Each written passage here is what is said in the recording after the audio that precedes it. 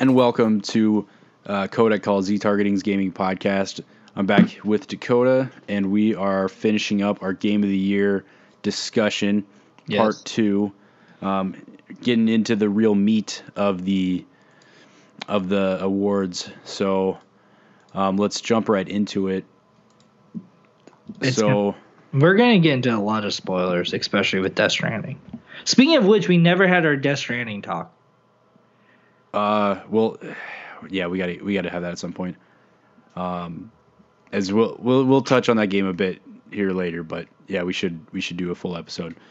So to start off on a slightly lighter one, let's do the top games we wish we played. Excuse me. Because as we've probably mentioned, there's been a lot of games that came out this year, and time has not been ample. So there's a lot of stuff that is kind of glaring from my list. Okay, just talk about this. Just talk about this. Just that's all that I need, really. Okay, so Pokemon Sword and Shield. Let's preface this before we get into it. I need everybody to understand. Luke has been on a Pokemon high, like beyond. He's been playing Go every day for 2 years now. I'm just kidding. No, like 9 months. Okay, every day for 9 months. It hasn't been every day? It's been damn close. Okay. So, Pokemon High. He got into the cards, but we just had a conversation about this. He got into the cards so much so that I nearly, lost my savings account because of how much I had to keep up with him. Oh, my God. You played the games. You played Sun and Moon, right? Yep. Did you play Let's Go? No. I started it. And I did not get very far. We were scheduled to get Pokemon tattoos together. Luke has been on a Pokemon rampage. Now, why did you not play Sword and Shield? Okay, I played a couple hours of it, and I was like, "This is pretty dope." Caught my Yamper. I liked how it was very well organized. And stuff. The menus look really good. Very good. I don't know. It just came out at a bad time. It was right around holidays or Thanksgiving, right before Thanksgiving. So I had some stuff going on. To be honest, the main thing that was pulling me away was Death Stranding, and we'll talk about that more later. But that's kind of I was definitely hooked on Death Stranding for a while. Yeah. I started up. How many badges do you have? I wish I played it. 0. Because I'm kind of with you where Death Stranding was pulling me away. I had a whole bunch of school going on like crazy. I had to put down. I was afraid I may not pass trigonometry, so I had to put down all games. And for the last 3 weeks, it got kind of bad. But I still had time to get 3 badges. 3. Okay, here's the thing. I plan on playing it a little bit more coming up, even tomorrow, because we got the day off for New Year's. So if we're watching TV or lounging around, I was gonna fire it up. Right. I put a decent amount of time into Death Stranding, so I'm like, I need to put some time towards this too, because it's kind of a glaring thing. Because Christine is halfway through, I think, and then one of her friends he completed the Pokédex. My brother completed it. Yeah. Well, in everything he could get in Sword. So he doesn't have the Shield ones, but he has everything he could get in Sword. Oh, my brother did the whole thing. Shield and Sword. Yeah, I hate him. So I was told that a couple days ago, and I was like, oh shit, I gotta play that game. My brother has been sending me pictures of shiny, because I went silent, on the internet silent on Sword and Shield, just because I didn't want to know the Pokemon. The reason why I was so into X and Y was because I didn't know the new Pokemon. I had no clue.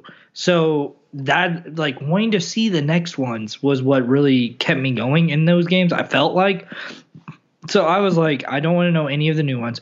My brother now, because he has the shiny bell, he's been sending me pictures of shiny Pokemon they have, and it's just the picture. He doesn't tell me what they are. He doesn't tell me anything about them. He just sends me the picture, and I'm like, is it shiny? I don't even know what the original form looks like. And it's been driving me nuts because I want shiny Pokemon. Shinies are always good, which is why Pokemon Go is nice, because it's slightly easier to get them. It's a lot easier to get them. Don't say slightly. Yeah. My wife has gotten a shiny Pokemon. Do you know how many shiny Pokemon I've seen in the games? For me, it's zero. Zero. Yes, zero. Straight zero. I need to preface this. I've never completed the Pokédex ever in my entire time, so I've never gotten the shiny belt. I know like all the tricks. I've never cared to do them. I've always thought that would be much more fun to just run into a random one every once in a while, but I know the odds of that are extremely low. Anyways, though, never seen one in a game ever in my entire life. My wife has caught several shiny Pokemon in Pokemon Go, and she doesn't play that much. Right. So it's a lot easier.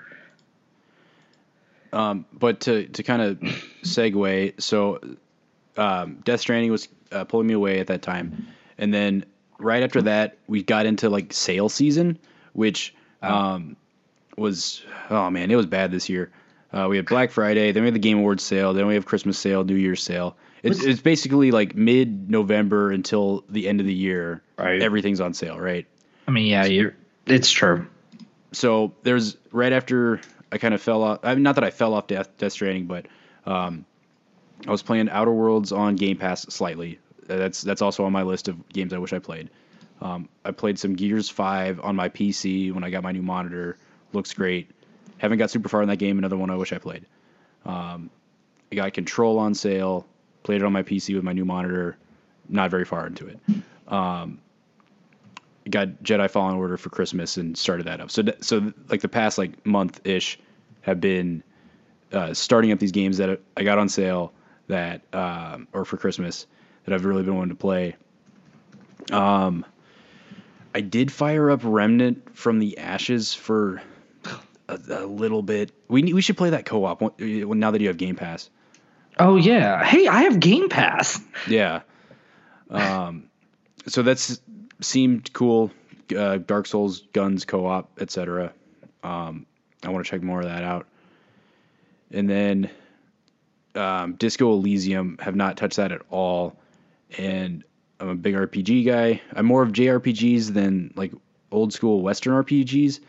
But I don't know. It seems very interesting that it seems like it's more conversation focused than combat focused.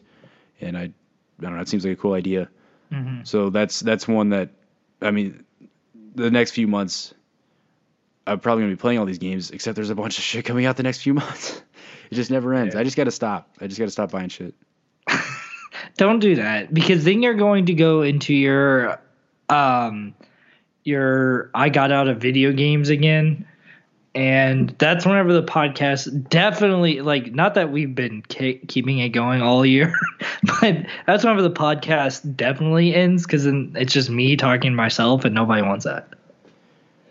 I think I'm going to try to buy less new stuff and wait for sale season at least. Yeah, that's the killer, man. It really, it sucks how much. It sucks the depreciation of games. Yeah. Like, because you want to be right there, right whenever it comes out. You want the first time, you got it day one. And back when everybody's talking about it. Right. And then, but then, like, crap. I mean, I'm trying to think of a good example. DMC5. It's on Game Pass. Yeah. Whenever it first came out, it wasn't. That wasn't a thing. Whenever it first came out. RE2 is like $20. Yeah, it's Anthem was $6. Anthem came out this year. Like, so it's like on one hand you want to be right there because everyone's talking about it, and that definitely drives me to buy a lot of games. Right. And also I want to support developers I like. Right. Because gaming is such a incredibly complex industry, crazy thing to make, and you want to I want to support the weirdo games that I like. So I'm like, oh shit, I should get that right away. But at the same time, you could save 50% or more. Right. So it's just tough. But anyway, by switching to Geico. Yeah. But I think both of us, if we're on Game Pass, we could probably play a decent amount of like new stuff to be able to talk about. Right. And at least just follow news. Yeah. I mean, yeah, it's, I don't know. Sometimes I hate games. Sometimes, dude. Sometimes. Yeah. Okay. And then the only other one I had was Fire Emblem. I barely touched that, and I really want to play it. Right. Yeah. I remember. So I am not a Fire Emblem guy at all, and I really wanted to play it. I just thought it looked so. It's a big upgrade. Right. It's very. How can I put this? It's an Eastern game. You know what I mean? Like that sort of style. But it's been more westernized. And I will completely admit I am more of a Western RPG fan than I am a Japanese RPG fan. I know this. It's not a secret to anybody, especially if anybody knows me. I'm pretty blunt about that. But I still thought that, I don't know, Fire Emblem has always been a game where, like, I appreciate everything that it does, and I want in on everything that it does, but once I get in, I'm bored, and I want to stop, is the problem. But I've really felt like this one, with all the other, especially, like, the tea time things, hearing people talk about their tea times on podcasts was honestly, like, one of my favorite parts of the year, and I wanted to be a part of that, but at the same time, when did it come out? It came out in like June, July? July. Yeah, so whenever it came out, I mean, I was working and my boss actually came in and he was like, "Yeah, I played the original Fire Emblem." And I was like, "No, you didn't, but it's fine. I'll let it happen." Because Fire Emblem's been a Japanese thing for how long? Like forever. And Since the NES. Right. So whenever he was like, "Yeah, I played the first one," I was like, unless you went to Japan, I doubt it. But he was like really wanting to play the new one, and my last day there is whenever he got it my last day there. So I was like, "Hey, you need to tell me about it." We never talked, so he never told me about it, but he was supposed to tell me about it. Is the point that I'm making. Okay, so mine.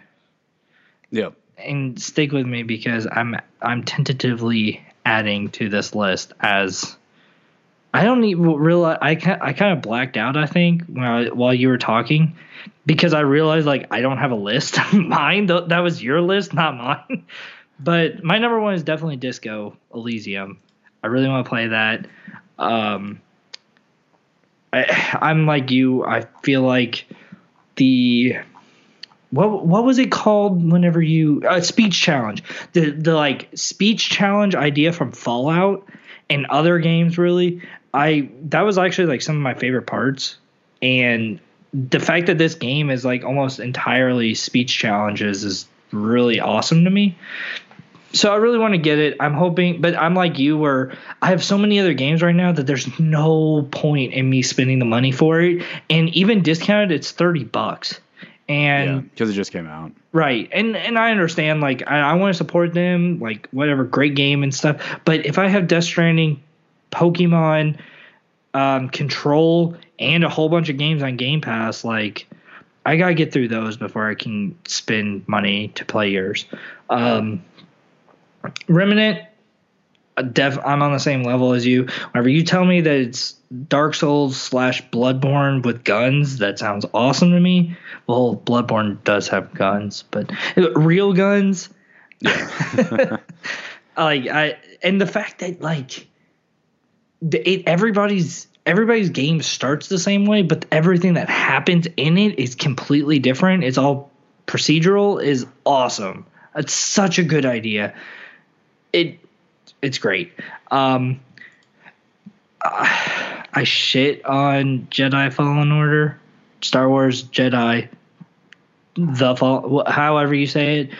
I really shit on it, but knowing that they went off of like it's very heavily Dark Souls, Sekiro based, yeah, then that made me really intrigued. I care zero about Star Wars and care 100% about the gameplay. So it's like I don't care about the storyline of it at all, but I still really want to get in there and play it. What the Golf? I really want to play that because it sounds awesome. I heard it was really good. I had a friend that played it who really liked it. Yeah, and my issue is it's on the phone, and I'm like so against phone games. It's on Switch and Epic. Store. Hey, look at that. I'm wrong. Maybe I'll get it for Switch. That sounds like a Switch game. Like, yeah. Huh. Maybe I'll do that. The Outer Worlds. I love Fallout games, and I haven't played that one yet. It's on Game Pass, so once I get a couple of other games done, I plan on getting back into it. But until then, DMC 5 because why not? Honestly, it's really good. Yeah, really and I love that they pulled such a 180 on that because like so whenever I made the list for game of the decade, I came across DMC. The last one with whatever his name is, not Dante, the other guy, and like I was looking at the box art for it, and it was just cracking me up the way they went like such a goth vibe with that game, and then DMC 5 comes out, and you have people. Have you seen the cutscenes yet? By the way, the live acted cutscenes. Oh no, I oh my did. God, they're hilarious. I was watching it, and I was watching some on YouTube. They crack me up. Like the fact that they can take something that's like so serious and just turn it into like something that's not is, I don't know. It's really interesting to me, so I really want to play it. Apex. I don't like playing with randos. Sorry, but I still want to try it. Another one that I wanted to put on here but I don't have it on the list, is Super Mario Maker 2. Never played it. Oh, yeah. I mean, I love the first one, but I just never got around to getting this one. There's another game, too, that I was just thinking of. Holy crap, what was it? It was a 2D game, too. Oh, Yooka-Laylee and the Impossible Mission. Did you get that for free on Epic? It's free on Epic right now. Yooka-Laylee is it the new one? No, it's the new one. Oh, yeah, I got it. Go get that quick. Yeah, no, I already did. I thought it was just the original Yooka-Laylee. It is the Impossible Lair. Wow. Yeah. Yeah, I really want to play that because Gerard, the Completionist, that's his game of the year. Yeah, I heard that was really good. Yeah. And do you remember Rayman Legends? Yeah.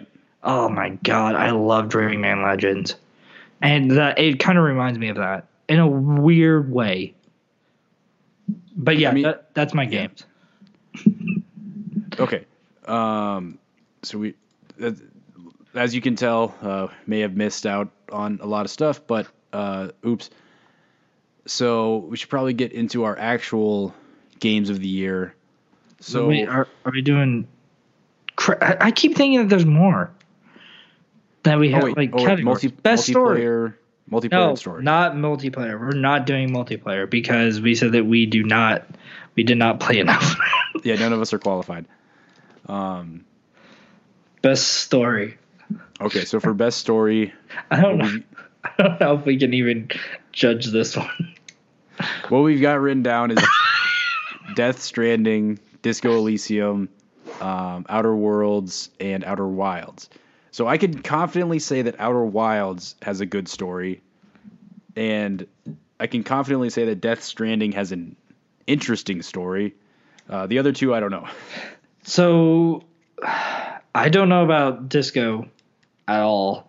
Did you say Wilds or Worlds? Wilds. Okay. Okay. I'm actually going to throw a curveball, and I'm going to say Control. For my favorite. So Death Stranding, in our Death Stranding episode, and maybe where we do that one later, but I think it's nuts the way that we wondered so long about what this game is going to be. Like, Well, I guess it really wasn't that long in all, 3 years. right. But, I mean, it's just like Duke Nukem Forever. What? That was like 20. So Yeah. 3 to 20 isn't that bad. But it's nuts to me to think, and maybe I'm just reading into this all wrong, but I feel like I really feel like this game is just about his life, or like the last couple of years from Konami to Kojima Productions during that time. Because the whole point, he wants to, like, okay, I don't know where I'm going to go into spoilers here. I don't Send it. Okay, so spoiler alert.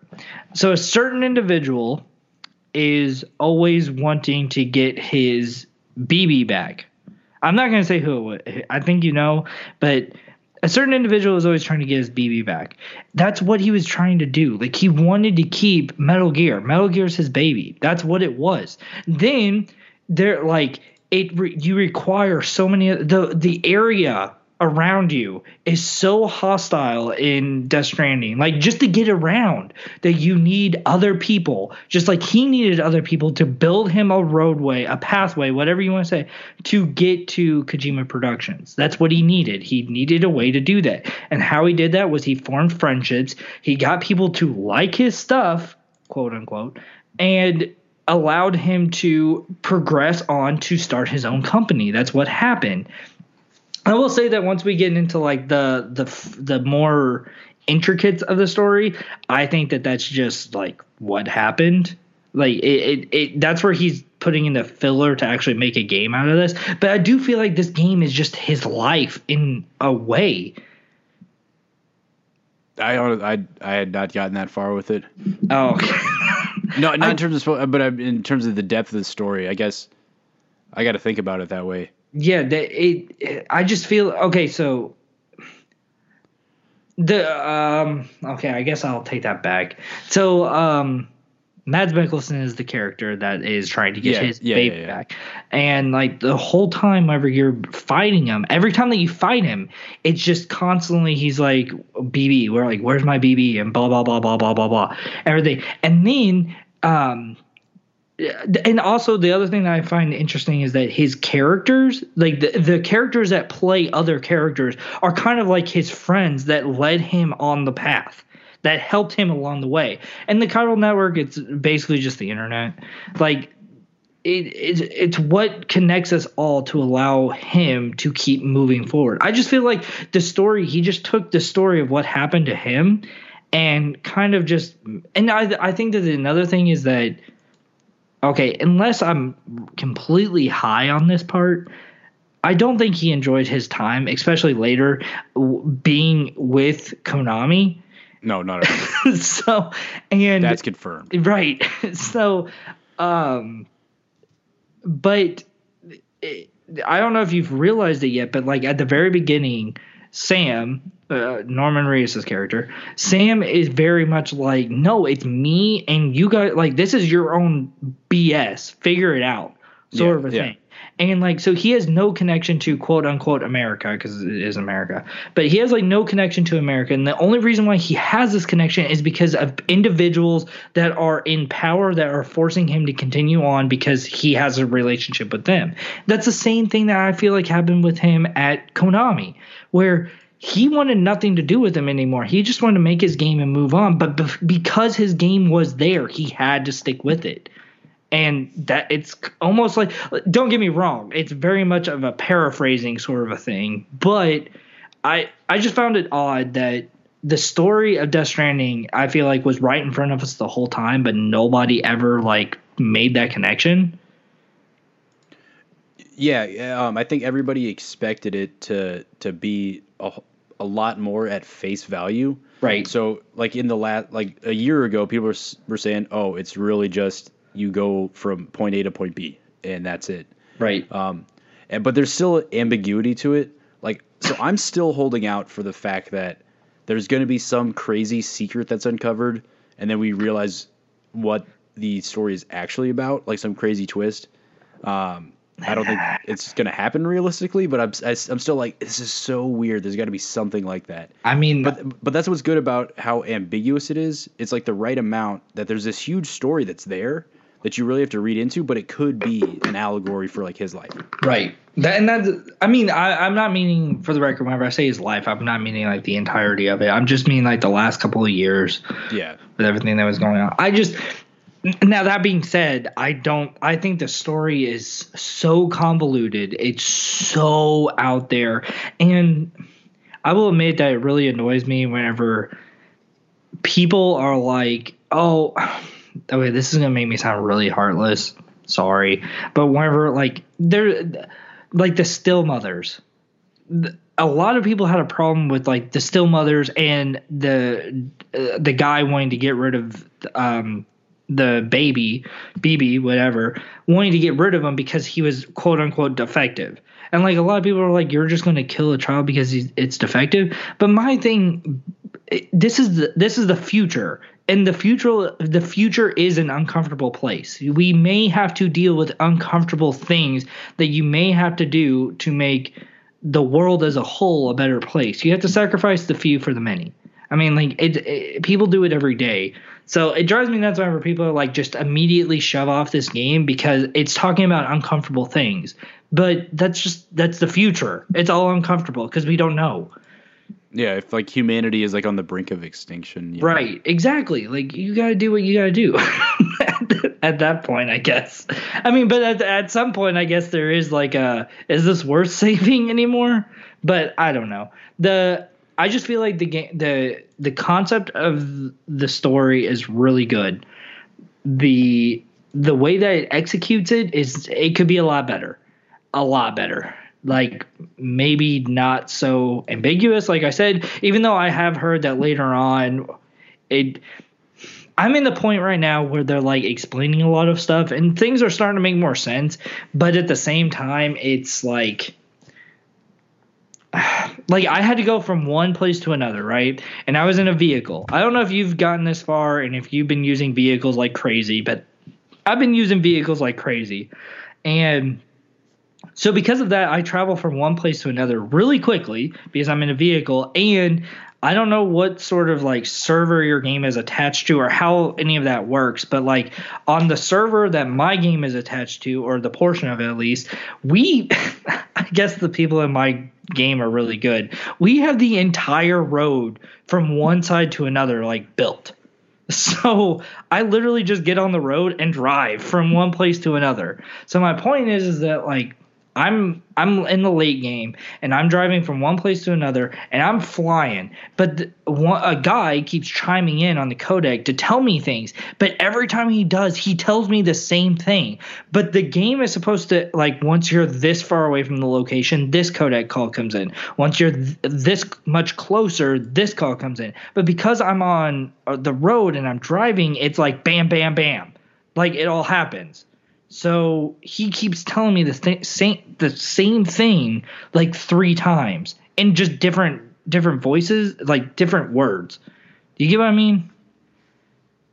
No. Okay, it's fine. The point is that it explains itself way too much, and even though it's ambiguous, like it's very vague, but it's I don't know. I have some serious issues with the story, so I don't think it wins best story.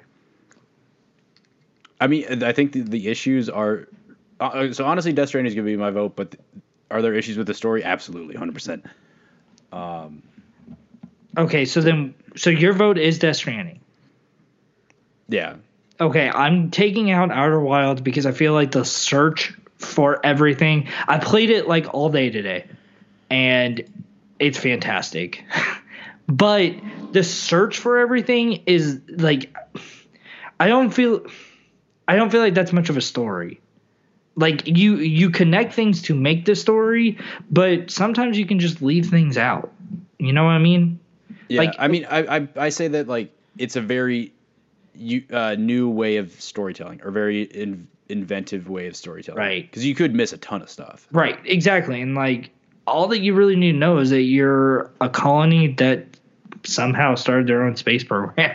That's really it. The sun blows up every 20 22 minutes, 21 minutes, 22 minutes. So, I mean, that's your story. Moving on. Figure everything else out on your own. Which, like, figuring it out is the fun part of the game, but I don't think that's necessarily a story. Okay, so I have no idea what the story of Outer Worlds is. I know it deals with, like, corporates run everything, and you have to side with one or the other, but I heard that it gets really bad towards the end. Like, you just don't care anymore. I've heard similar things, and I don't know anything about that game either. So my vote is Control, and I'll go with that, just because I don't know enough about the others. You're not supposed to just agree. You're supposed to be like, and why do you feel like Control? And why do you feel like Control? Okay, so can I spoil one thing? I'm just going to tell you, like, because the story of the game is very straightforward. But I feel like the extra things, why things happen, are the really interesting things. The underlying stories of the over story. It makes it the most interesting. So can I spoil one of those underlying things? Yeah. Control is a game. You walk in. You immediately become, not immediately, but pretty quickly you become the director. So you're now the head. It's a long story why that happens. But you become the director, so you're now the head of everything. The thing is that there's so many stories written within, like, the emails and the files and stuff that you find. So much so that there's actually a part where you go to it's not I can't remember what it's called now. Dang it. It's like a reacting chamber, a react chamber, whatever. It's a chamber that's the source of energy. It's their energy. It's their generator for the entire building, right? Yeah. And, like, so you go there and you're just like, oh, well, whatever. It's a generator. Throughout your time, you find out that the previous director, not the director that you replaced, but the director that you replaced. Does that make sense? So 3 of them ago, because it's you, the person you replaced, and then the next person. That next person, right? His name escapes me. He went crazy with power. So much crazy that he actually caused himself to build up massive amounts of energy. And they put him in the generator. He is the source of their power. Right? Okay. Isn't this crazy? But that's what I'm saying. Like, that story is entangled in so many different things because the house itself, the building itself, has so many different key aspects going on that I don't know. And it tells just this crazy story, but there's hundreds of other stories. You could miss that completely. And I realize that we docked, now that I'm saying this out loud, I realize that we docked Outer Wilds for this, but, like, you run into these places. You cannot miss this. What you can do is you could just not read the emails or not read the files that you find. But if you have to go to that generator. You just don't realize what's in the generator. And I just feel like that sort of entanglement is so bizarre and so it's great.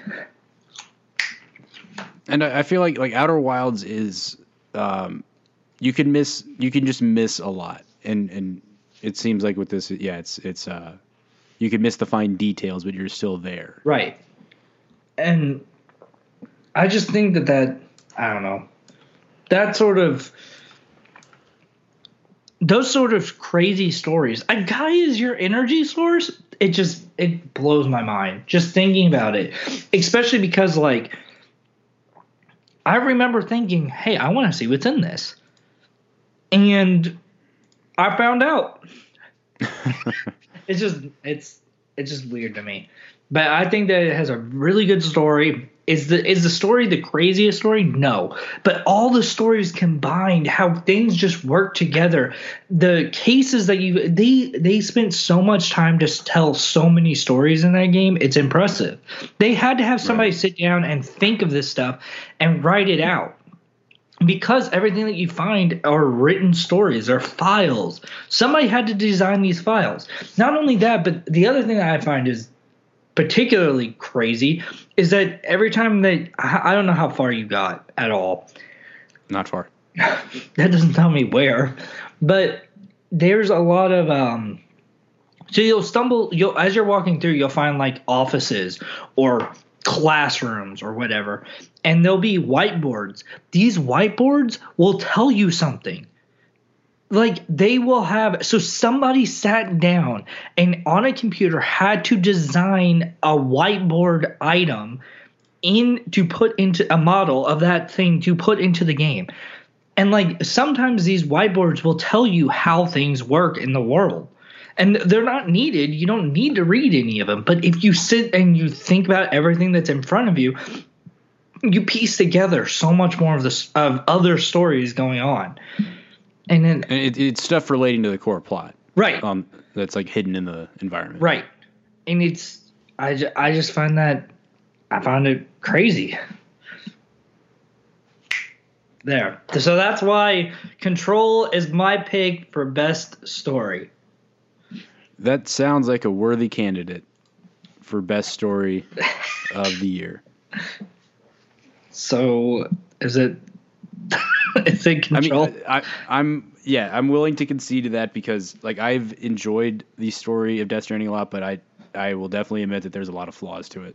I think that whenever I talked to somebody about Death Stranding, like I had somebody ask me like with I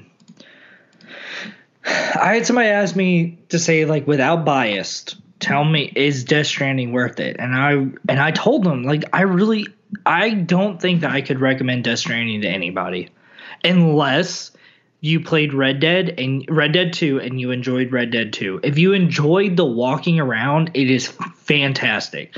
But I don't stick with Death Stranding because of the story at all. Not even a little bit, honestly. I stick with it because I enjoy walking around. I have obsessive compulsive disorder and I have to get 5 stars on everybody that I deliver to. That's a problem. And I liked looking at a mountain and thinking there's thousands of ways I can get around this, but which way am I choosing? Most of the time it's driving up it. But go on. For me, it's both. It's the story, but the gameplay and the environment, and it's multiple things. But the story is part of it. But I hate to mean this in a bad way, but I feel like it's because like I know that I just got to episode 11 like today, like 4:00 today. I just got to episode 11, and I think that I'm really on like the downward slope, like. The story, especially around Mama. Oh wait, crap! Shit. I don't know where chapter 4. I mean, where episode 4 is. But the point is that I feel like the story goes in a definite arc, and I think that I'm on the downward side of that arc. So the story means less to me. I was definitely more interested in it at the beginning and in the middle than I was now that I've gotten things figured out, if that makes sense. Yeah. So I probably haven't gotten that far yet. Right. So I can see why you think that. But yeah, Control. Holy crap, I put a 3 for story.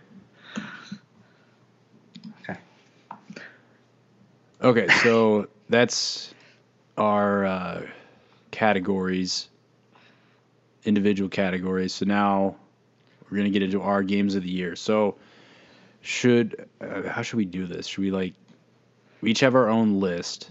Should we just kind of go back and forth and then debate overall? Like we say this is my number 10, this is my number 10, so on and so forth, and then debate the overall afterwards? Yeah. I think that what we should do is this. Crap, that's not what was supposed to happen. That also is not supposed to happen. Okay, so So what we're trying to do is make a simultaneous list. I'm guessing. Yes. Where I'll write in my number 10. You write in your number 10. Then we. Oh no. So I made a box. These games, if you're looking, these are the games. Yeah. What I did was these are the games that we can choose from. Which there's plenty more. It's just a couple. And what I was going to do here in this box was to actually create a numbered list. So whenever we say like we think this is the ultimate number one, we'll type in,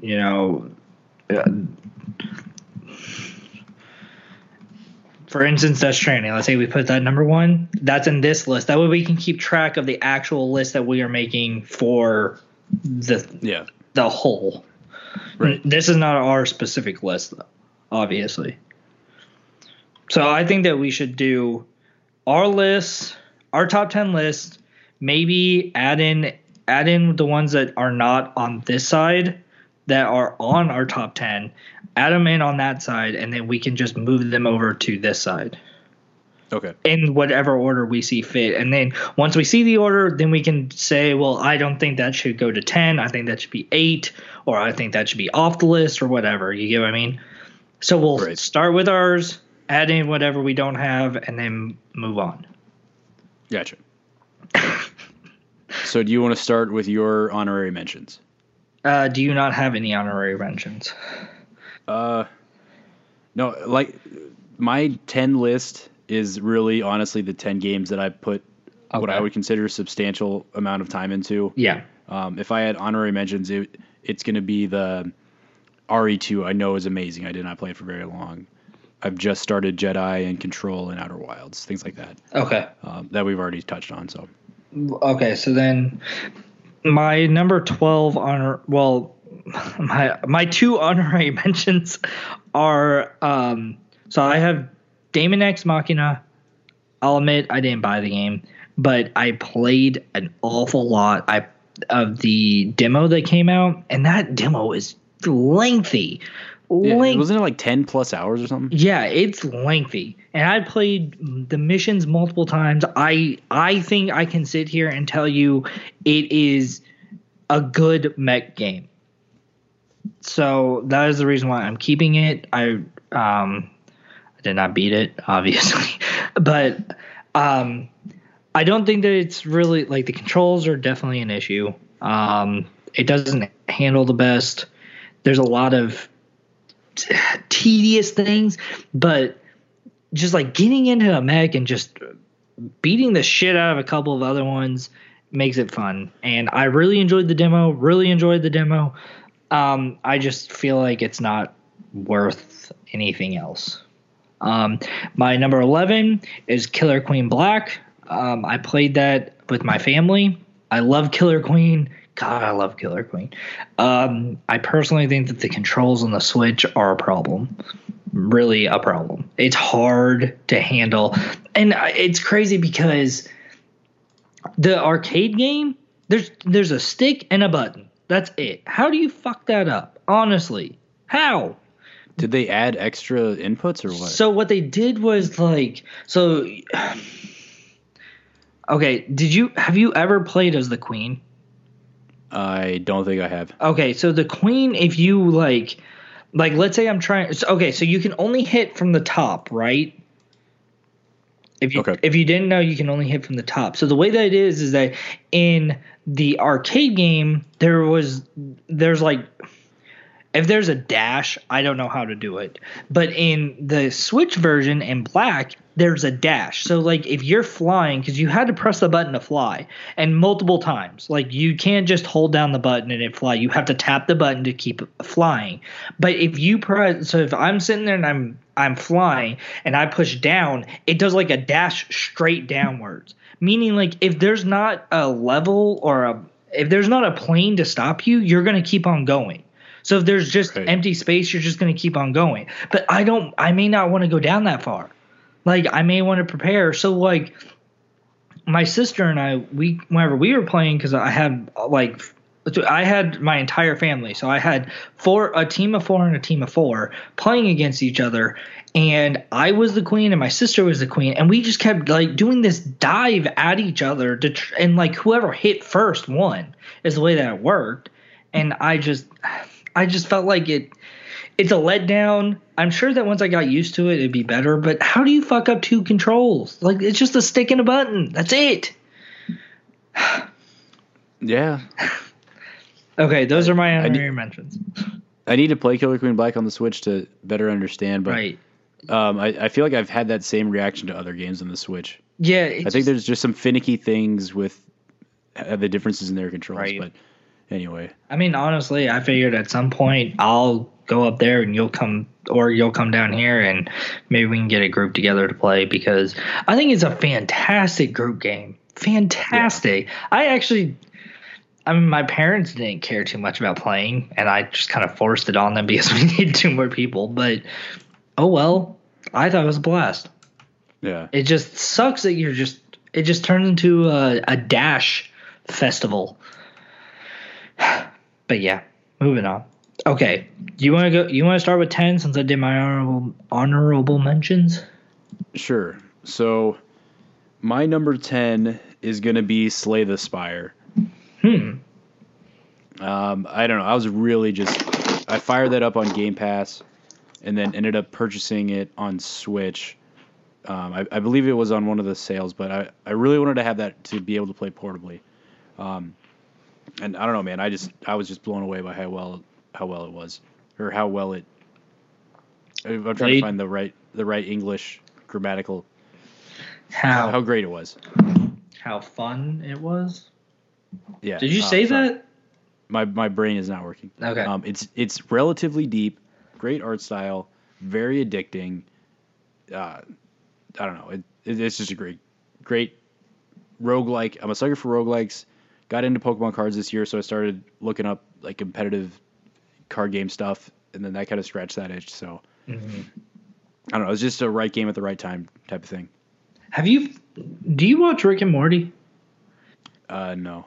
You need to. I think you would really like it. But the reason why I'm bringing it up is because have you heard of Pocket Mortys? No. Okay. Well, it's a phone game that is basically Pokemon, except with Rick and Morty. Okay. And it's really cool. But it's a phone game, and I bring it around because, like, it's whenever you said like Pokemon, like the cards, it's more of a, I don't know. I think you would really enjoy it. Moving on. So are you done?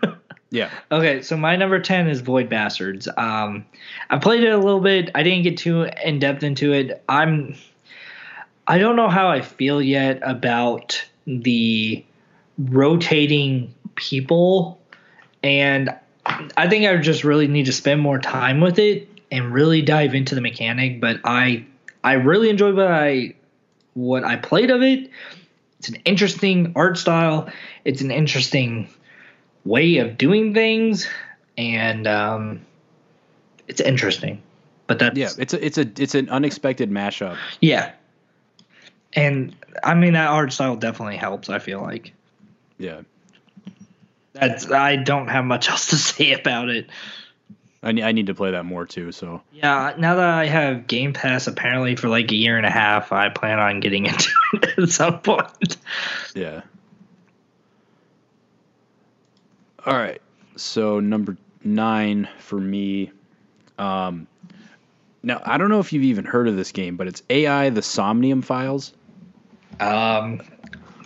So I don't know if you know this, Luke, but I have a video game podcast. I know what that game is. Okay, but so in case I don't, please tell me.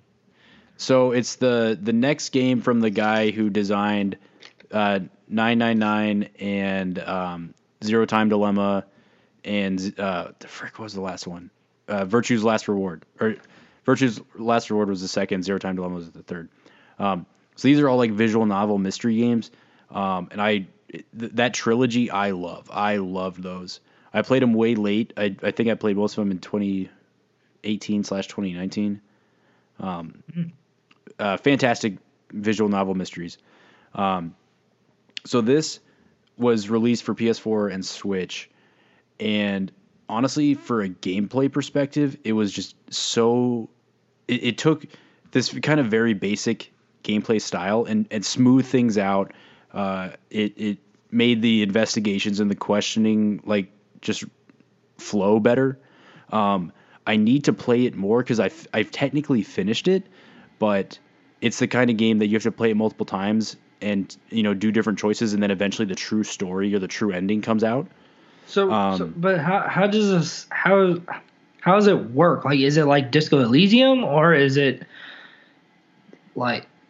No, it's like a static screen where you're pointing around at, I need to investigate this drawer and like this window, but then you have conversations with people. And what is this? And where is this?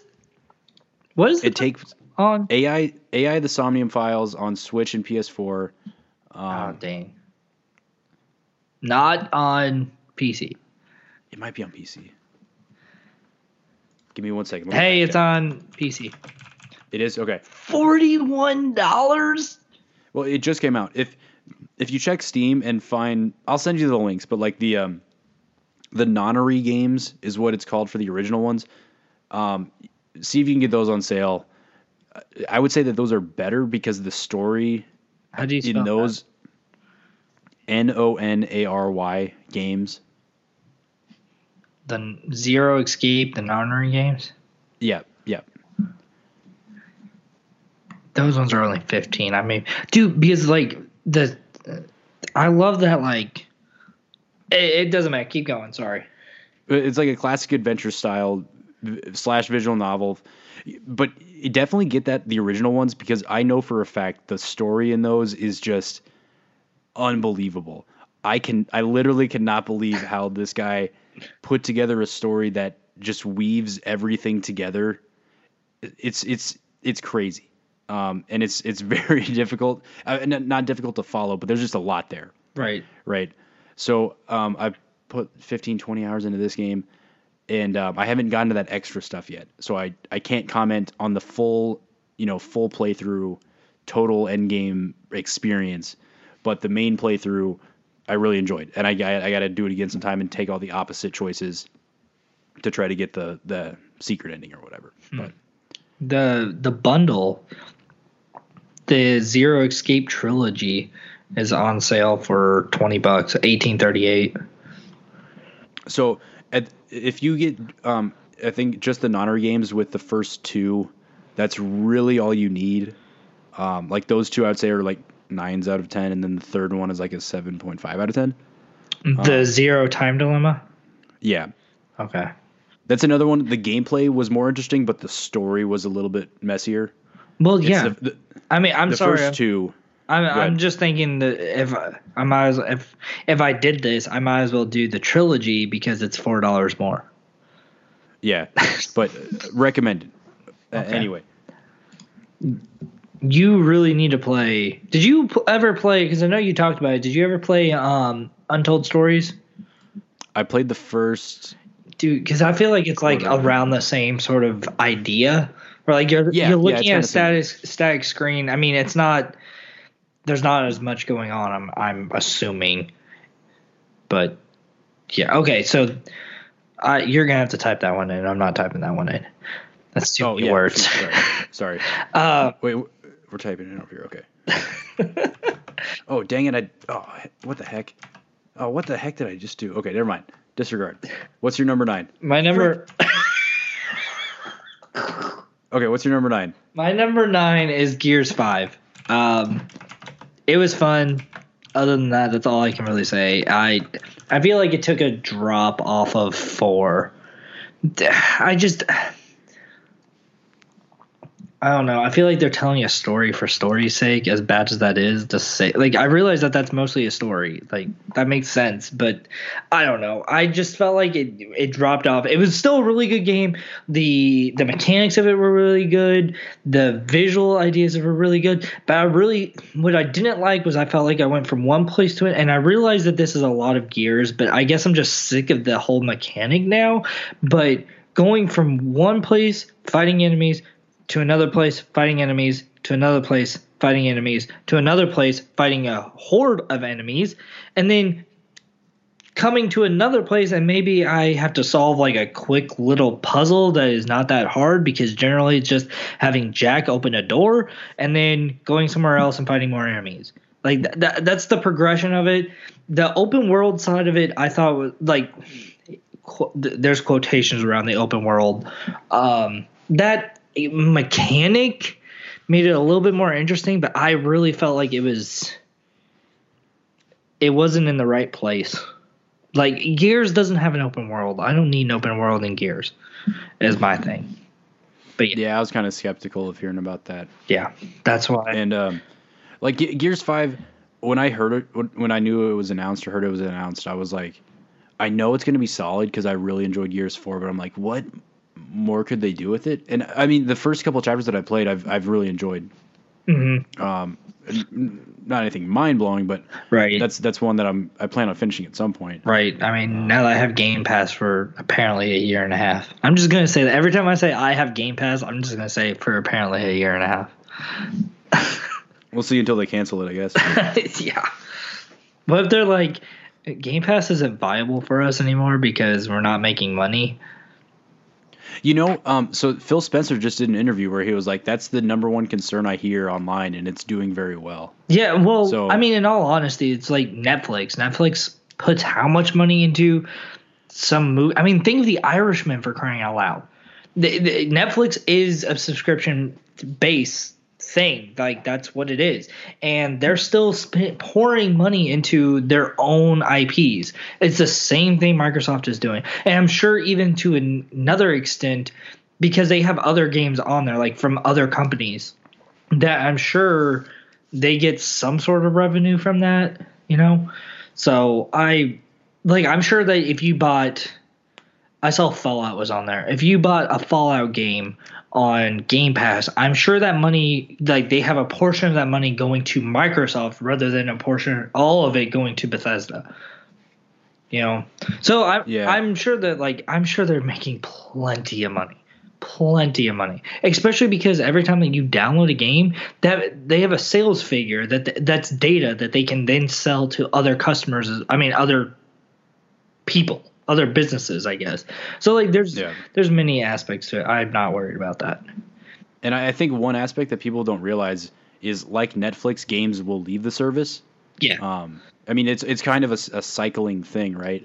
So there's been it's only maybe one or two, maximum of 2 games that I was 75% of the way through, and it was the month, or they notify you it's like 2 weeks ahead of time, right? And I was like, God damn it, I'm so close. But then they offer you a discount.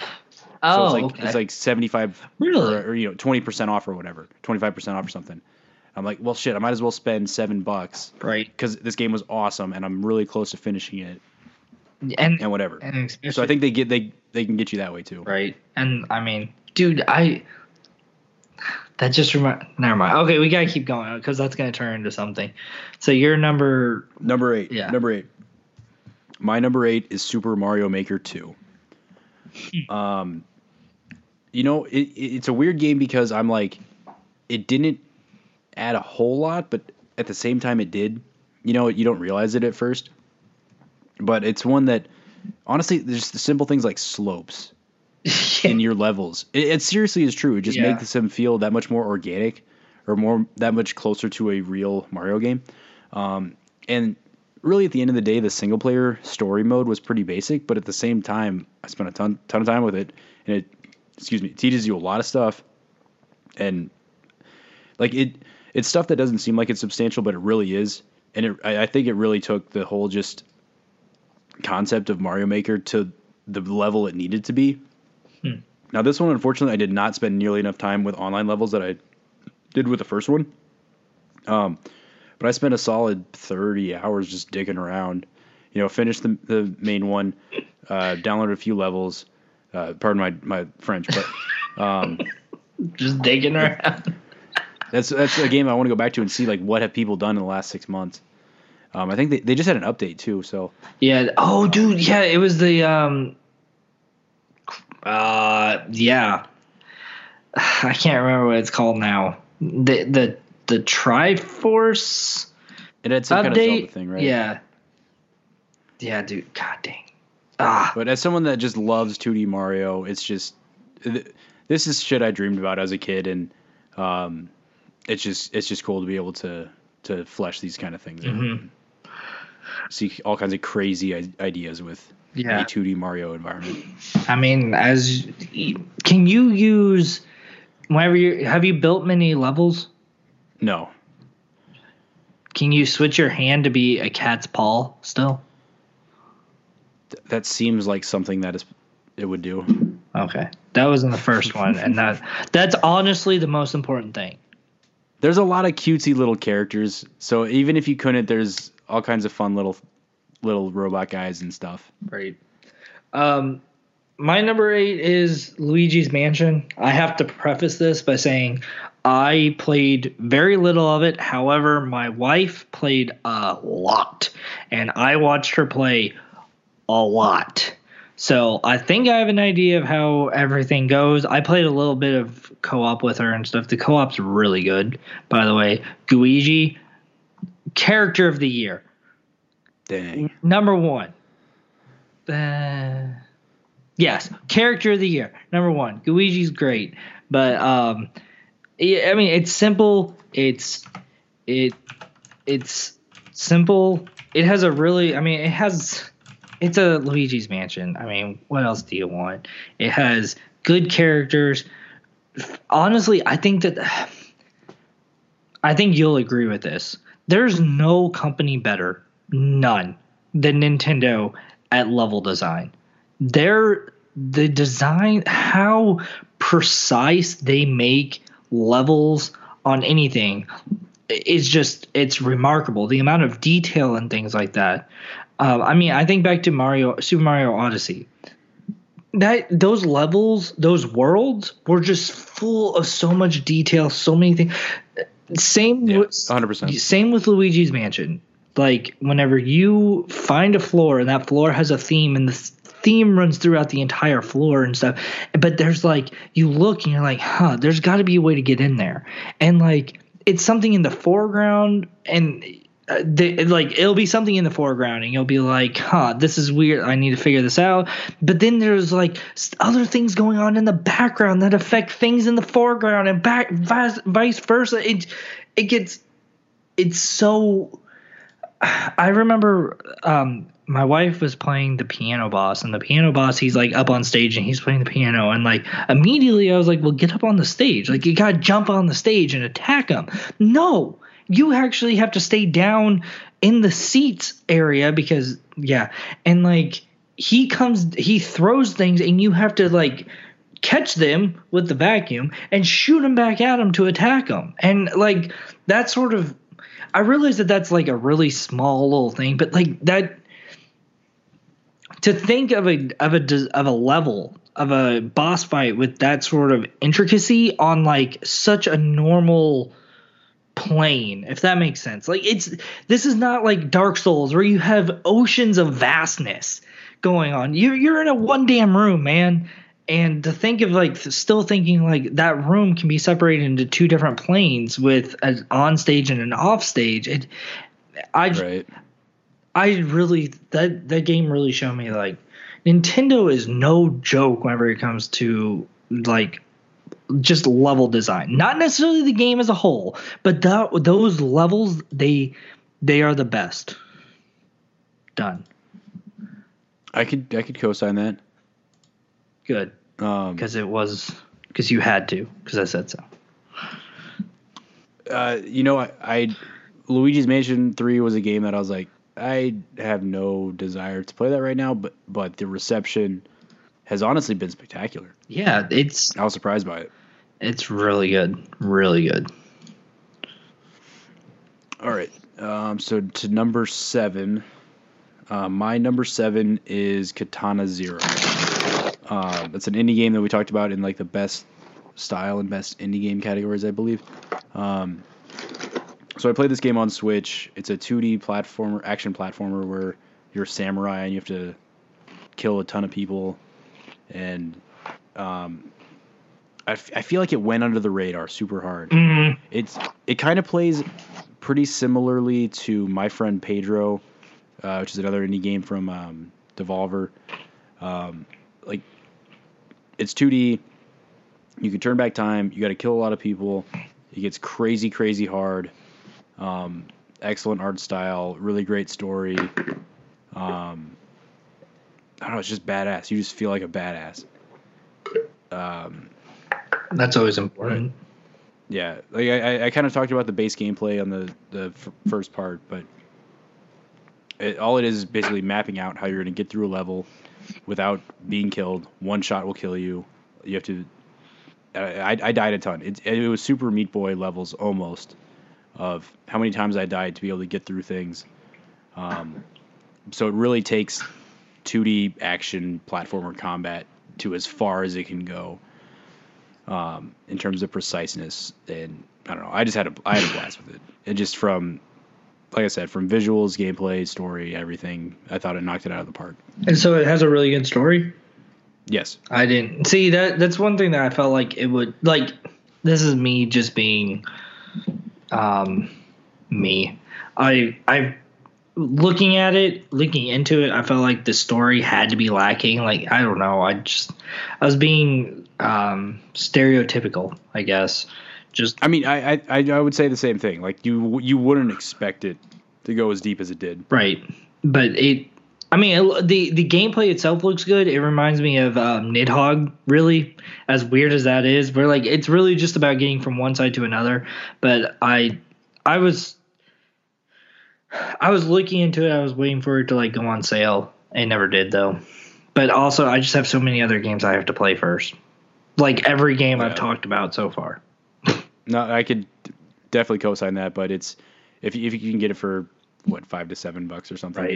It's definitely worth it. It's a lot of fun. Right. So my number 7, you don't have to worry about writing this one down. Oh, and I didn't write down yours. Whoops. Because I know this one won't make it, but I still want to talk about it. My number 7 was Heave Ho. I talked about it as best multiplayer last time. Part 1, go back and listen if you haven't. You know, shameless, like and subscribe. Shameless plug. But it's just a fantastic party. It's up there with Killer Queen Black, except the controls aren't as dumb. It's just I like games where it's about forming cooperation rather than all for one for all. And I think this does a really good job, just because, I mean, we had people, my wife, I'll blame her. She, like, whenever we first started playing it, she immediately took off and got to the cup. But we had, like, because you have to collect a coin, and we never collected the coin. She just went straight there. And we're like, no, you got to help us get to the coin. She goes, no, it's a race. And I was like, it's not a race. It's like, you're supposed to cooperate.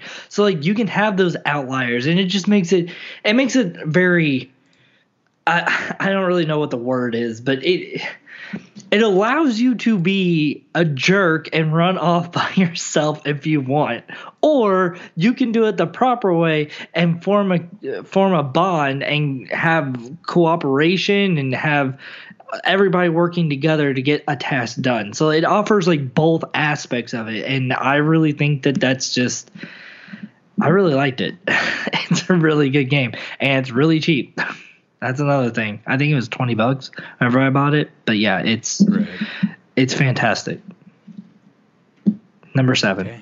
Like I said, I know it won't go on because I'll boot it from our top 10 if it's on there, because it's not that good. It's just, these are the games I had the most fun playing, and I had a lot of fun playing that game.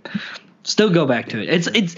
It's like a better version of Overcooked with much less wanting to kill each other. That sounds good. Yeah. Okay, that was number 7? Yes. Okay, so number 6 for me is Bloodstained Ritual of the Night. So I may or may not have stayed up the other night once we got done recording the first one playing that game. Yeah. Oh, I should have added that to my list. I didn't even think about that. That's fine. It's a good game. It's a good Metroidvania. It's fresh from the source. It is the dude that, like, defined Metroidvanias. Because Super Metroid introduced it. Yeah. Really, Metroid introduced it, then Super Metroid, like, refined it a lot, but then Symphony of the Night really just tightened everything up. and it's a tough game. It's absolutely tough. That I think I'm stuck on a boss, and I have been stuck on that boss for like a few months. But I remember this summer when it came out. Got it day one, and for the next couple weeks, that was about all I played. Is going through that, and it's very customizable. Yes. All kinds of weapons and magic spells and everything like that. So you can really just get crazy with it. It's kind of unhinged at that point because, Super Metroid, you're kind of limited in what your suit can do, sort of. Castlevania, they limit you a little bit. Like this, you can get like really nuts with it. Mm-hmm. And there, like I said, there's in the first part, there's some jank. Like I would not get it on Switch. I don't think that ran very well. There's some technical jank here and there, but overall, turned out pretty solid. I think some people were very worried about it since it was delayed and stuff from the initial Kickstarter.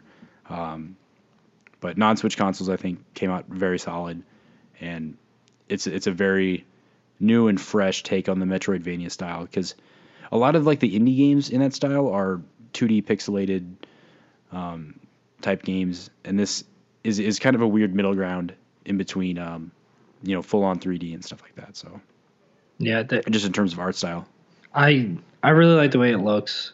I like the music.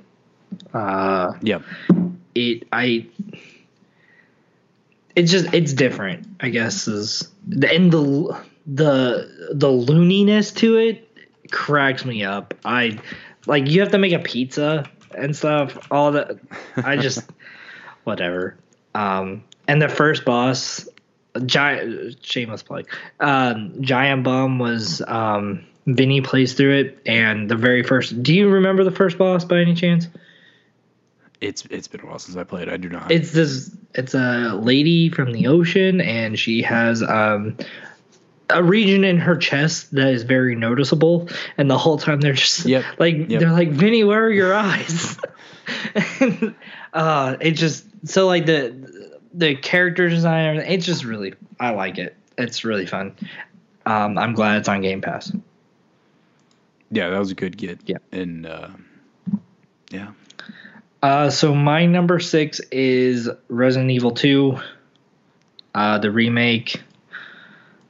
I played. I told you earlier I didn't play the game. I played the demo probably a good 5-6 times. I speed ran it. I like it a lot. I want to get the game. The issue is that I don't have time right now. Honestly, I think I may go to GameStop tomorrow and just pick it up. I don't know. I want to get it cheap, so I want to wait. Check your Xbox or PlayStation store. It was $20 on sale, but I don't know if that sale's over yet. Well, I don't know if I want digital. I could do it. You got to go all digital, bro. No, shut up. No, that's one thing with sale season and how everything was digital, dude. I am officially all digital. No. From this point forward. No. I can't do it, dude. I need that. I'm so mad that you talked me out of the BB on Death Stranding. So mad. I'm just kidding. Having a baby model in your house. You know that would be awesome. Nah. It would be the best. No, I don't. Anyway, that's a conversation for another time. Right. Yeah, I really want to get it because I just don't know if I get it tomorrow, if that'll be the cheapest, because like right now they're having the sales, so it's going to be cheap, but will it get cheaper than the sale later because of the length? But I guess if it's only $20, that's probably the cheapest it's going to get, so then I'm going to have to get that. Well, here's the thing. They're doing RE3 in a couple months, so I bet like next Black Friday you can get them both for like a good $30 less. I don't know if I want to wait till I don't see, and that is a long time to wait. So okay, we'll talk about this later, but bring this up later because I'm gonna forget, and you probably will too. But the chances of both of us, one of us remembering it, is better than just Anyways, though, what games come out in January for next year? Like, what games? I'm not an indie guy. We all know this. Well, in terms of AAA, there's not a whole lot AAA. Right. What I'm getting is the Tokyo Mirage Sessions Switch port. I said later, Luke. Later. Yeah, so I'm not interested in Tokyo Mirage. Nice. Okay, we're moving past that. Yeah. Okay. Yeah. So Resident Evil 2, the remake, is my number 6. You go. All right. I'll buy it at some point. Yep. Okay. So my number 5 game of 2019 is Devil May Cry 5. I was very surprised by how much I liked this game, how good it was, how much overall the industry liked it. And I mean, I've been a fan of DMC for a while. I played, I think, 2 and 3 on the PS2 way back in the day because I got them cheap as in high school. I remember you playing 3. Yeah. I enjoyed them. I remember, being feeling like DMC the remake was kind of whack, as everyone did, because it was kind of memey, or people made memes out of it. So going into this, I was like, I want this to be good. Do I think it's going to be good? I don't know, because this was announced, before we realized Capcom was fucking back, which one of the best comebacks of all time, 100%. So yeah, when it finally came out and the reviews hit 9s, 9.5s across the board, or exaggerating, but a ton of 9s and 9.5s, it fired it up, and it's just a blast to play, just tons of action, great boss battles, and it looks fantastic. Mm-hmm. Again, the RE engine is just killing it. Unbelievable. And it's just so fun. It's just great. So, I mean, part of it is the surprise of the whole thing, like the fact that it is as good as it is. But if you're into those classic, your DMCs, your Ninja Gaidens, that style of game back from the early 2000s, which I have a ton of nostalgia for, playing this just felt amazing and brought me back to that. Right. Yeah, I need to get into that with Game Pass and stuff. It's just, I think that sitting here thinking for like 5 seconds, I think that I'm going to be Death Stranding, Control, in this order. Death Stranding, Control, Pokemon mixed in with that because you can play Pokemon and other games. Then move on to Outer Worlds because that's on there. And then then DMC. I think is the way that I'm going to go with it. But yeah. Okay. Are you ready? Because that was your 5? That was my number 5. Yeah. Okay. So now we're getting into the weeds. Yeah, this is where it hits. Are you ready for this? Ready as I'm going to be.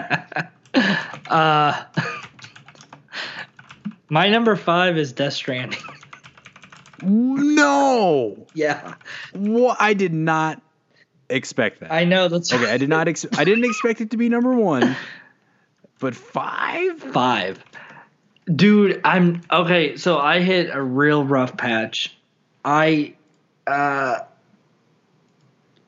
well, yeah, absolutely. I'm not getting it on that. Okay. You have 1 day left for that Xbox sale. $23.99. But it's $19.79 with Xbox Live Gold, which you should have, right? Oh yeah. Wait. Oh yeah, I see that up there. Look at that. Yeah. Okay. Sorry. For everybody listening in our chat, Luke just sent me the screenshot. Yeah, screenshot of Resident Evil 2 on the Xbox One X for $19.79. My knowledge of game deals is obscene. Like I need to use my mental bandwidth to like do productive things, but instead I use it for what games are on sale right now. It's a good thing you don't go to work tomorrow. Death Stranding is my number 5. The reason why is I hit a rough patch with this game. I just got through a portion. Okay, so the BTs are not hard. They are not hard at all. I'll admit it. The whatever. So the BTs are not hard. However, the thing that pisses me off with this game, and I'm gonna bitch a whole lot right now, Luke. Sorry, but the thing that pisses me off with this game so much is that if you beat a BT, it's supposed to clear the area for a little bit, not forever, but for a little bit, right?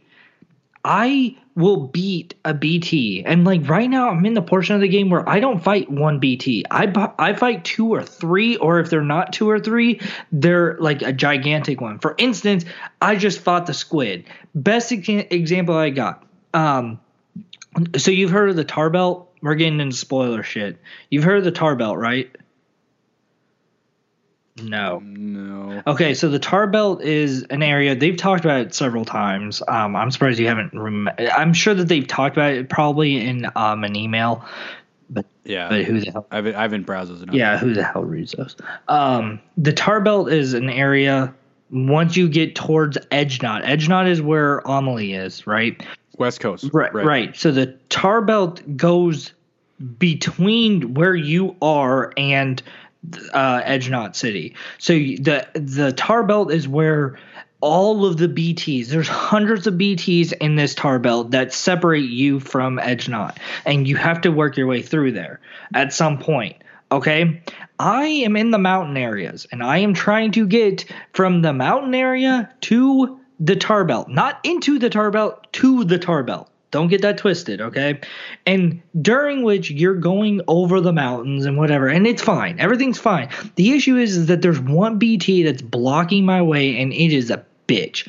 And it is the squid, dude, right? So I'm like, screw it. I prepared for this because I knew that this is a long trek. I'm going to fight BTs along the way. I know this. So I took all my stuff. I put it in I actually got a car. I got a vehicle. I put it all in the vehicle, and I went and I made sure that I had hundreds of grenades on me, guns, all that stuff to handle this BT because I knew I was going to fight at least one.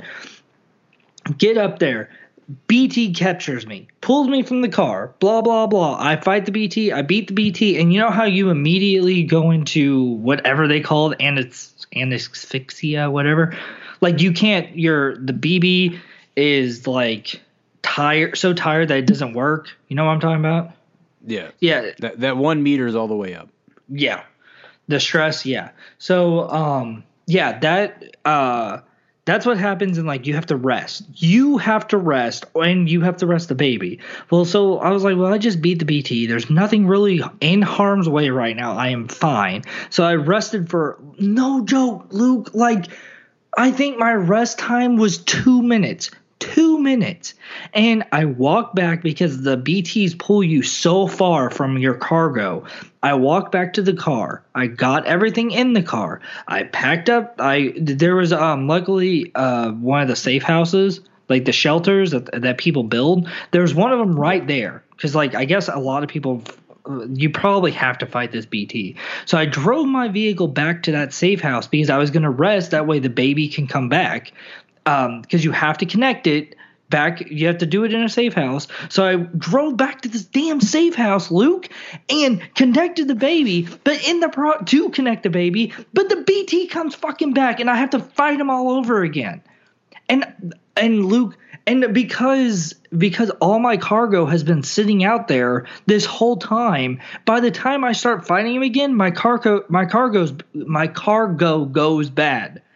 So then I fail the mission, and I have to start it all over, which means I have to trek back, and I have to fight him again. And the same process happened again, and I lost again because the BT came back so quickly. It's not supposed to be that quick.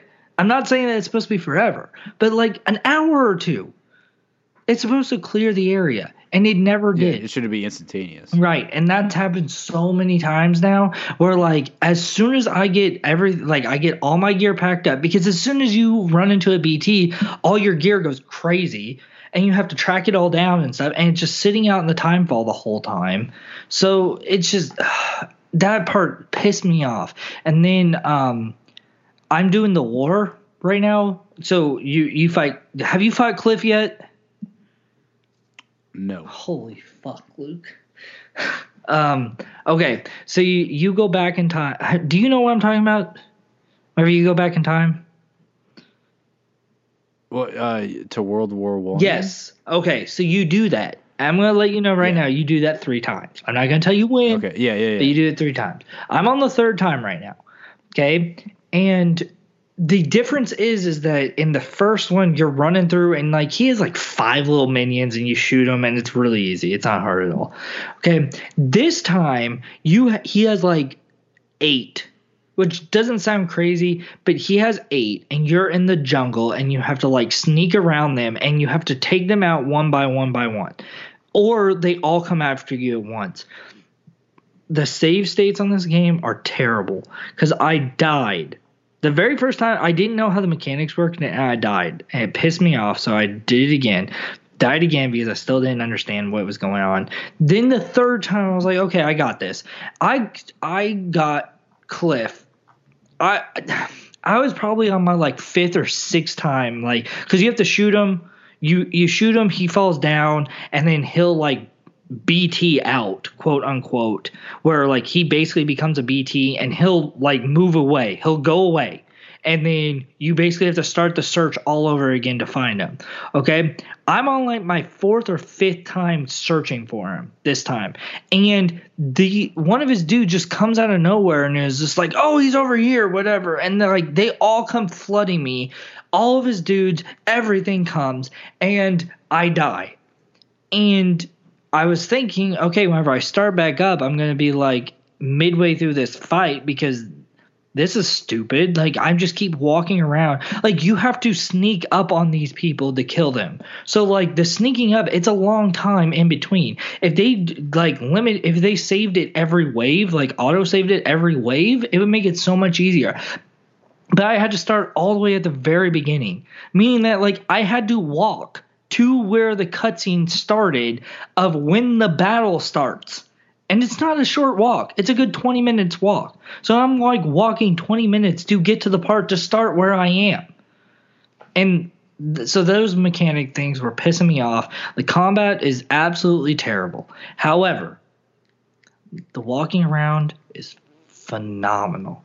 The music, whenever the music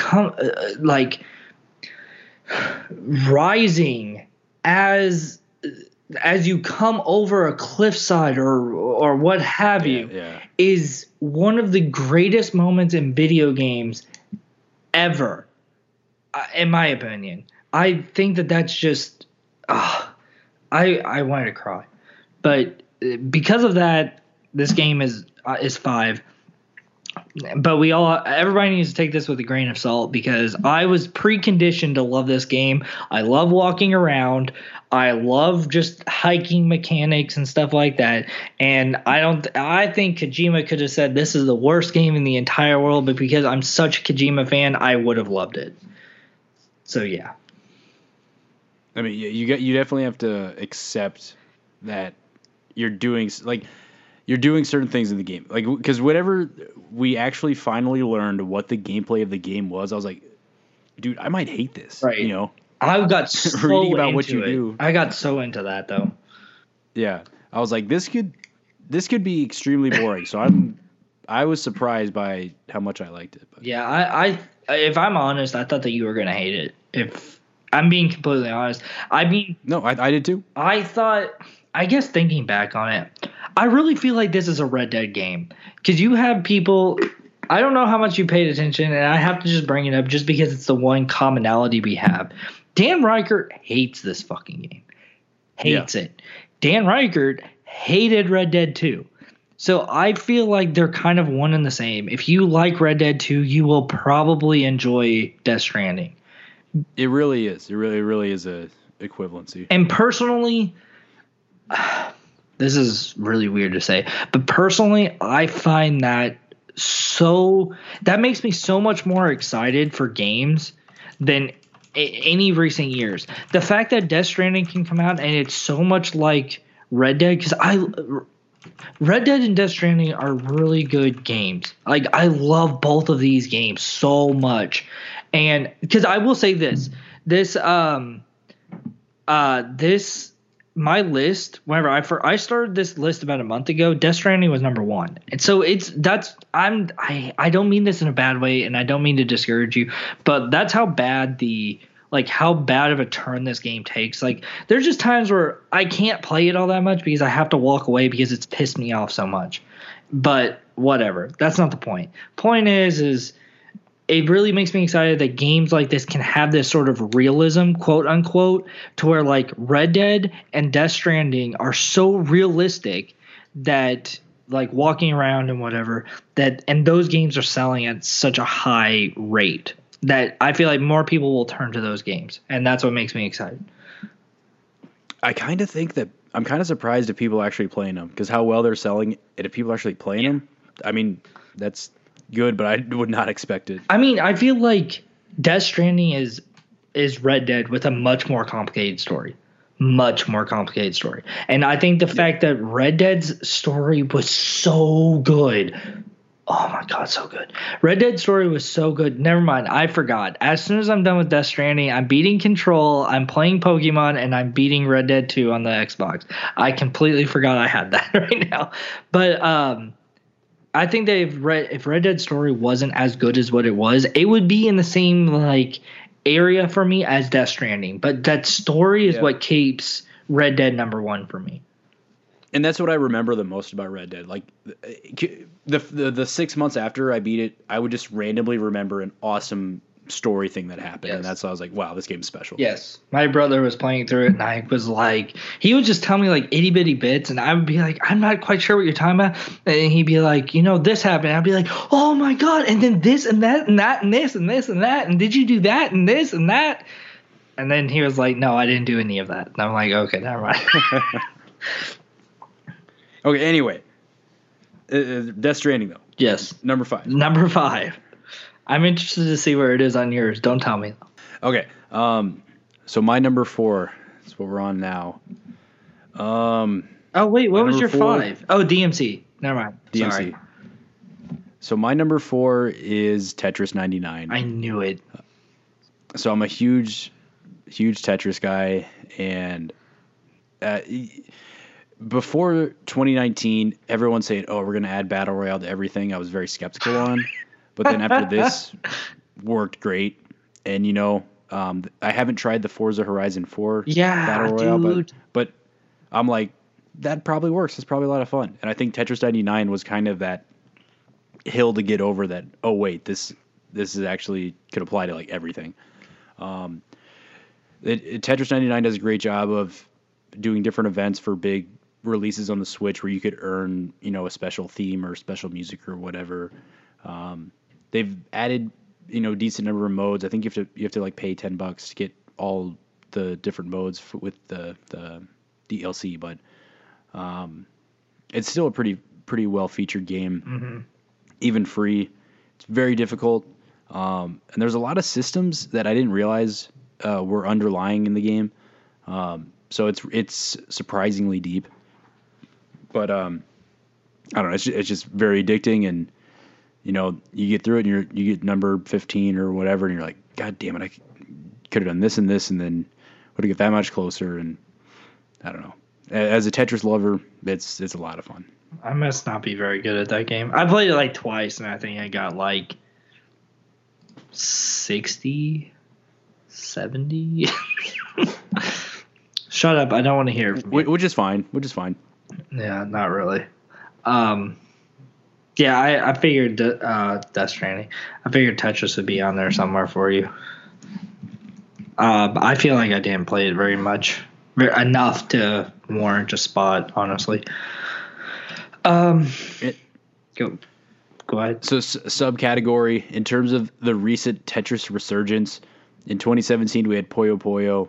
In 2018, we had Tetris Effect, and then this year we had Tetris 99. I think I'm still going to call Tetris Effect the best overall of those. But the other really, multiplayer. Yeah, I was going to say even without multiplayer, like the visuals, yes, but okay, because I guess you do have that like time thing. The time thing's pretty cool. Whatever you call that. Zone Effect. I got that on sale for Epic for the PC. So playing that with like high refresh rates on frame rate is unbelievable. It's just laser sharp. But If you're more multiplayer, get the others. But they're all great. Tetris is back, baby. Oh yeah. Puyo Puyo is where it's at. Yeah, Puyo Puyo is fucking awesome. Yeah, dude. God dang, that was. I just remember you and I playing Puyo Puyo in Chicago. It's just back and forth, back and God, forth. that was exhilarating. Anyway, whenever I talked you up so much, and then you came to my house and we're playing it and losing it. Like, jokes on you guys, I suck at this game. I was sloppy, dude. I was rusty. That's what I'm looking for. I was rusty. So they did. It doesn't matter. Okay, so number 4. My number 4 is Pokemon. I don't care which one you want to put in there, Sword or Shield, but yeah, my number 4 is Pokemon. A lot of people are knocking it for not having the all Pokemon. I disagree with everybody. I think that that's a good thing, because the reason why I'm saying this, and I will say this, they excluded some Pokemon that definitely should be in there. But seeing my brother completing the Pokédex and getting all of them and what have you really made me realize that for the other games, Sun and Moon, X and Y, whatever, that you were myself. I was always at a disadvantage because I never finished any of the other games. I never got all whatever I never finished the National Dex, right? So because of that, I could never finish the game. My Pokédex would never be complete, ever. So because you're supposed to input all the Pokemon from the previous generations to kit all the other ones, right? Or figure out another way of getting it. And this just kind of puts a reset on that. And I think that everybody's just seeing it. Everybody's got blinders on where they're seeing it as like, oh, you finally made a console version, but you didn't put them all in there. No, they're giving everybody that's been playing for years a good reset on all this stuff, and they can put it in the next one, or even keep it limited. Nobody cares about Tangela. You know, from Tangela? Yeah. Yeah. Nobody uses them. I don't care who you are and you say that, no, I have a 6 Pokemon team of Tangelas. No, you don't. It doesn't exist. So it doesn't need to be in there. I don't care. It makes it better for everybody as a whole. You sacrifice the few to save the many. Like I said before, it happens. Just, you got to move on. I think that was a great move. I think the battle mechanics are fantastic. I think the animations on this game are fantastic. I think the Yamper. Did you know Yamper gets you Pokeballs? Did you know that? How? No. Yeah, Yamper, if you throw a Pokeball and it jumps and it pops out of the Pokeball, because Yamper is a dog, he chases the Pokeball down and gets it back for you. So you're not wasting. Did not realize that. Yeah, but that's what, like, it is just, it's such a character, like it's fantastic. The wild area is fantastic. A lot of it is how can I put that? A lot of it is like, you guys search to find all this stuff. You know what I mean? Like, most people just looking at Yamper are not going to realize that Pokemon chases down Pokeballs. But so you have to like dig into it to figure some of the mechanics out. But I think it's a fantastic Pokemon game. I think that it's getting too many people riled up about not having the Pokemon in there whenever they're not looking at the full picture of it. I understand everybody's problems with it. Like I said, the fact that Charmander is the only original starter in the game is a big issue, like huge issue. Why are you going to disrespect Squirtle and Bulbasaur like that? Like that's BS. I'll admit that. You got to at least have the first right, because they're just what everybody knows. But I don't care about Tangela. Move it out. I don't care about God dang it, Jinx. I don't care about Jinx. Yeah. Dude, we don't need a Jinx. It doesn't matter. Move it out. I don't care. So yeah, like just adding everything to every game was not sustainable. Right. Like to begin with. Right. So if we were going to be over 1,000 Pokemon now, like it's not sustainable. And the thing we got to remember is, like, we had our first Pokemon experience at Red and Blue. You know, Right. the beginning of the series.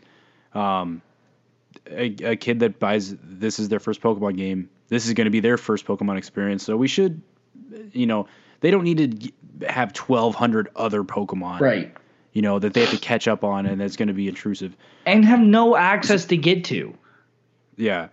So the one thing that I do take offense to is the fact that they announced that Pokemon like home app. Yeah, It's like, yeah. hey, you can have everything, and then a week later announce that, oh wait, it's only going to be 400. Right.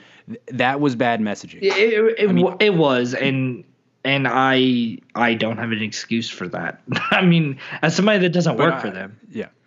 Yeah, but like personally, I'm fine that it has a limited Pokedex because really, I feel like they should have their whole bank in the Pokedex, and then be like, this game has this 400, this game has this 400, and so on and so forth. So like each console generation within these 3 games, Right. you have the whole set or whatever. Yeah. But I just think they messaged it really badly. They did, and I mean, but I think that the Gigantamaxing, Dynamaxing thing, I think that works really well. The raid battles work really well. I'm really glad they introduced raids Oh. from Pokemon Go as a Pokemon Go app. Yeah, it's just, there's so much good to say about this game, and I think it's fantastic. I was super hyped for it. I was super hyped for this game. And honestly, I think that a lot of people have problems with. I don't really know, because it doesn't make sense. But a lot of people just have a problem where like they just have to curb their enthusiasm a little bit on things. Like, think of what is possible. You cannot sustain the Pokemon cannot be sustained by having 1,000 Pokemon and coming out with Right. a new 80 every time a new game comes out. It's just not possible. I mean, you can always keep adding to that pool, but you cannot just keep adding to that pool while also having every Pokemon in there. Like, that's just dumb. It's just, I get why people want that. I get it. But I think in all reality, what this tells Game Freak is come up with a new Pokemon Stadium. Moving on.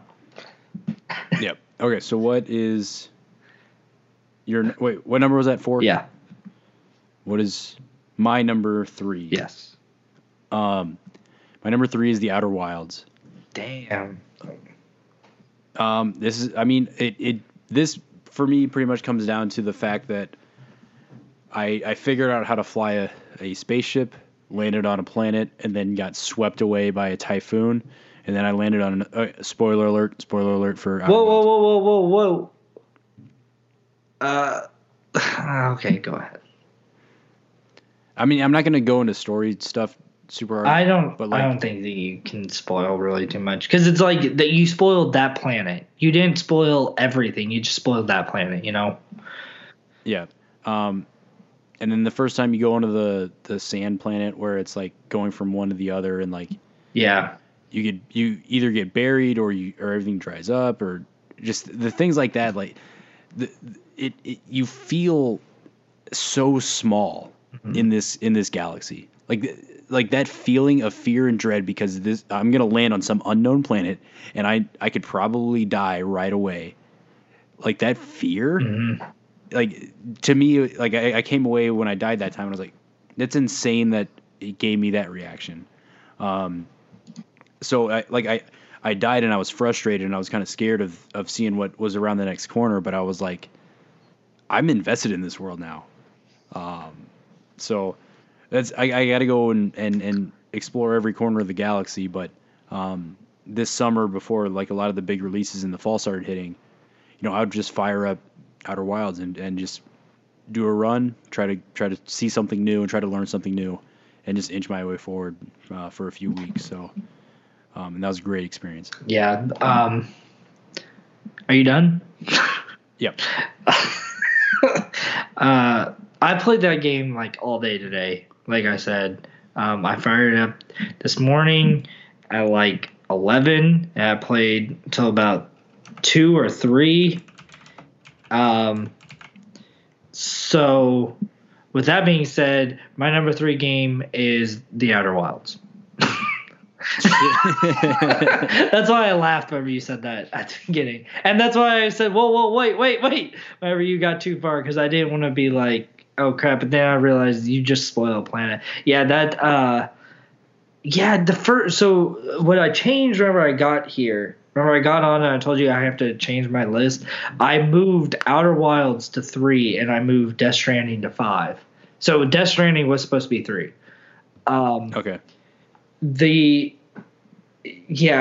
just the sense of discovery in that game is great. Death Stranding is better. With sense of discovery, Death Stranding is better. There's not as much in Death Stranding as there is in Outer Wilds, obviously. But I feel my issue with Outer Wilds is like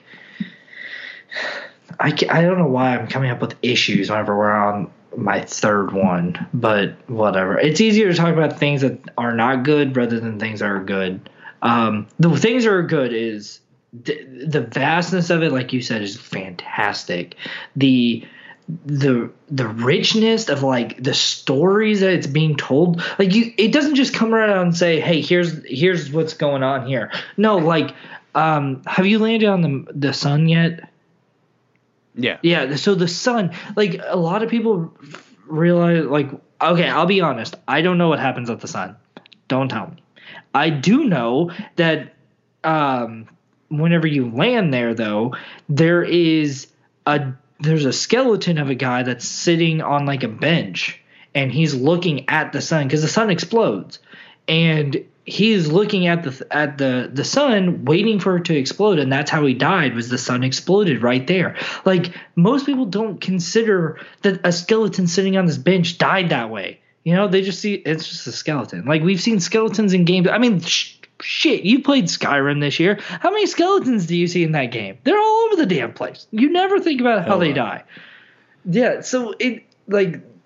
That sort of organic storytelling it's so good that the way everything just intertwines. I love the way that your map updates with what you found. That is does a great job with that. Brilliant. God dang, that's so good. My one issue that I have with this game, and the reason why I put it down so low, is that it's like The Witcher for me. There's so much stuff to do and so many things being thrown at you at once that I don't know where to go. Or the Breath of the Wild. Like, I know Breath of the Wild is a fantastic game. I know this is a fantastic game. I need some direction. If I'm off wondering myself, I'm going to get lost, and I'm never going to come back to what I actually need to be doing in this game. And that's my thing. Like, I know the Outer Wilds, you start off, and I want to say they tell you to like go to the moon, whatever their equivalent of the moon is. I can't remember the art, whatever it is. I know that they tell you to go there or use the little listening thing to find the next explorer and go from explorer to explorer to explorer. I know that's what they tell you to do, but I don't know. I need to know, like, because once you get to the moon, he's like, yeah, just go, like anywhere. Yeah. And I need to be like, okay, go here. And then maybe once I go to this one location, because that's what I did. I need to look up what planet do I go to first.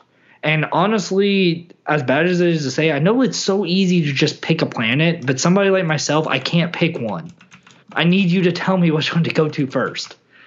So, yeah. That's my one issue. I think that the art style is fantastic. I think that the puzzles are fantastic. The way that it tells the story is fantastic. It wasn't as good as these other two. Yeah, that's fair enough. Okay, you're number 2. Number 2, numero dos. Oh, man. My number 2 is Sekiro Shadows Die.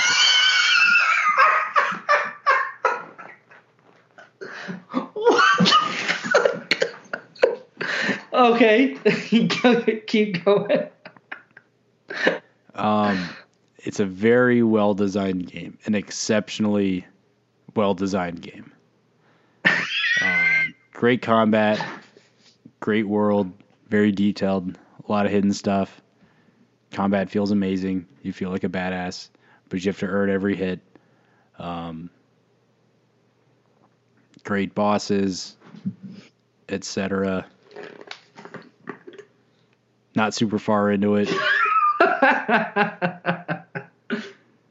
But I can appreciate how tight the design is. Yeah. That's it? And that's all I can really say at the moment. God, you have a lot of explaining to do.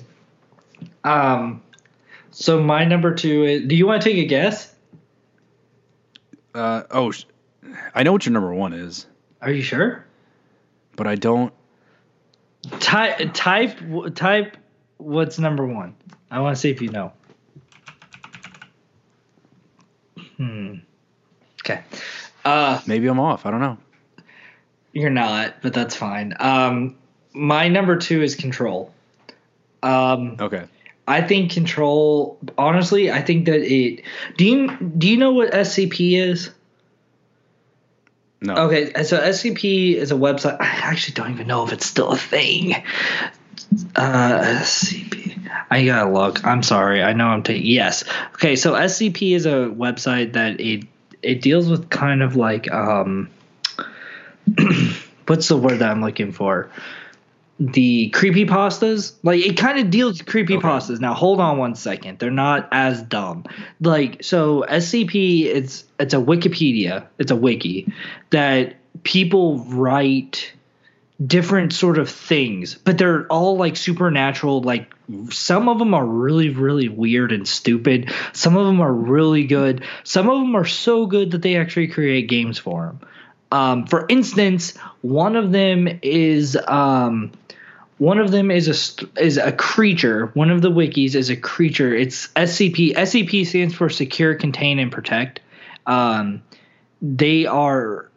one of them is it's an SCP creature where it's made out of like rhubarb and concrete, and I don't understand how it moves, but whatever.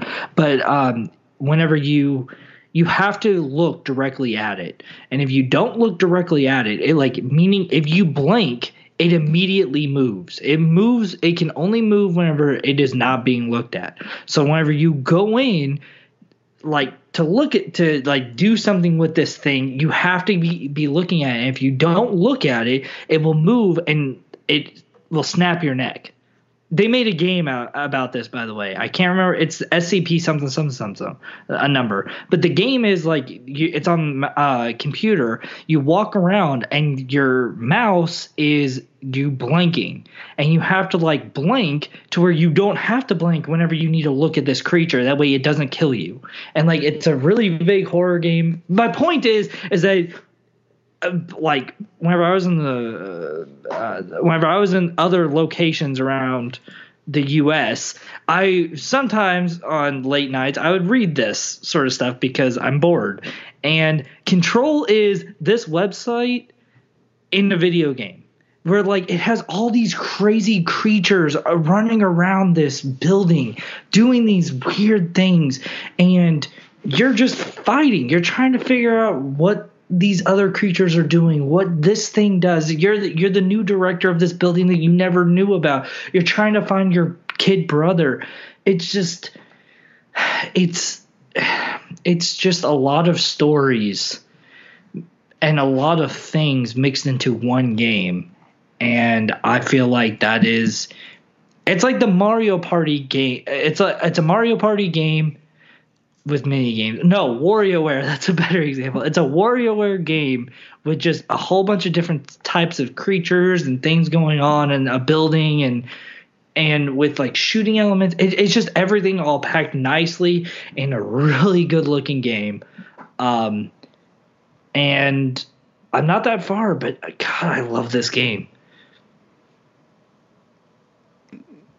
I wish I could comment more on it. I mean, it's fine. I'm used to it. No, I'm just kidding. Yeah, it's. I highly, highly, highly recommend it.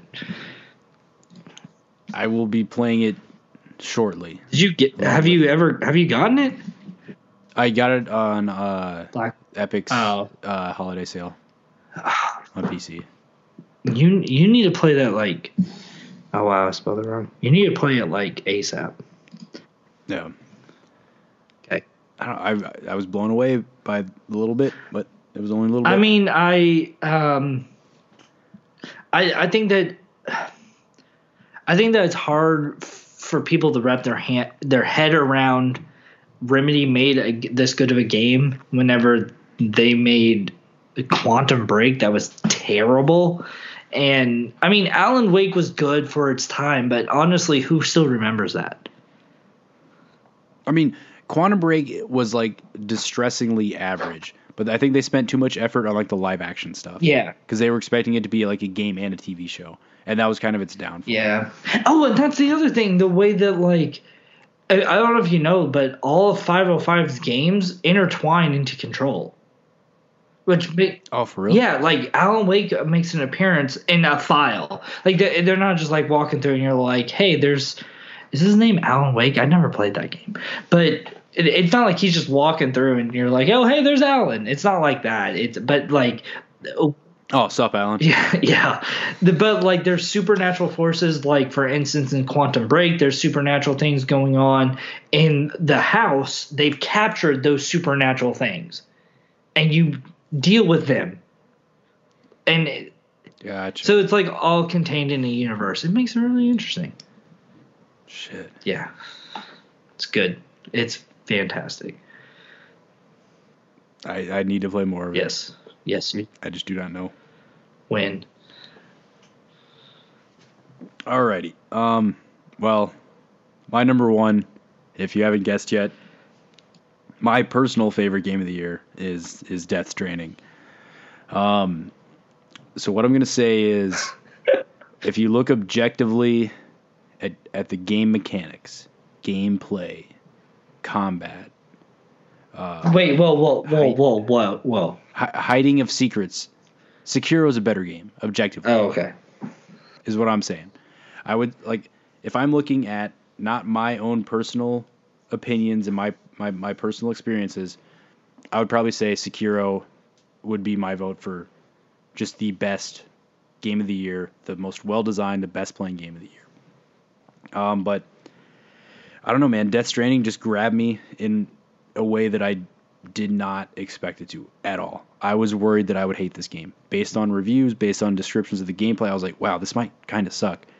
And, you know, it was all I thought about for, you know, like 2 to 3 weeks.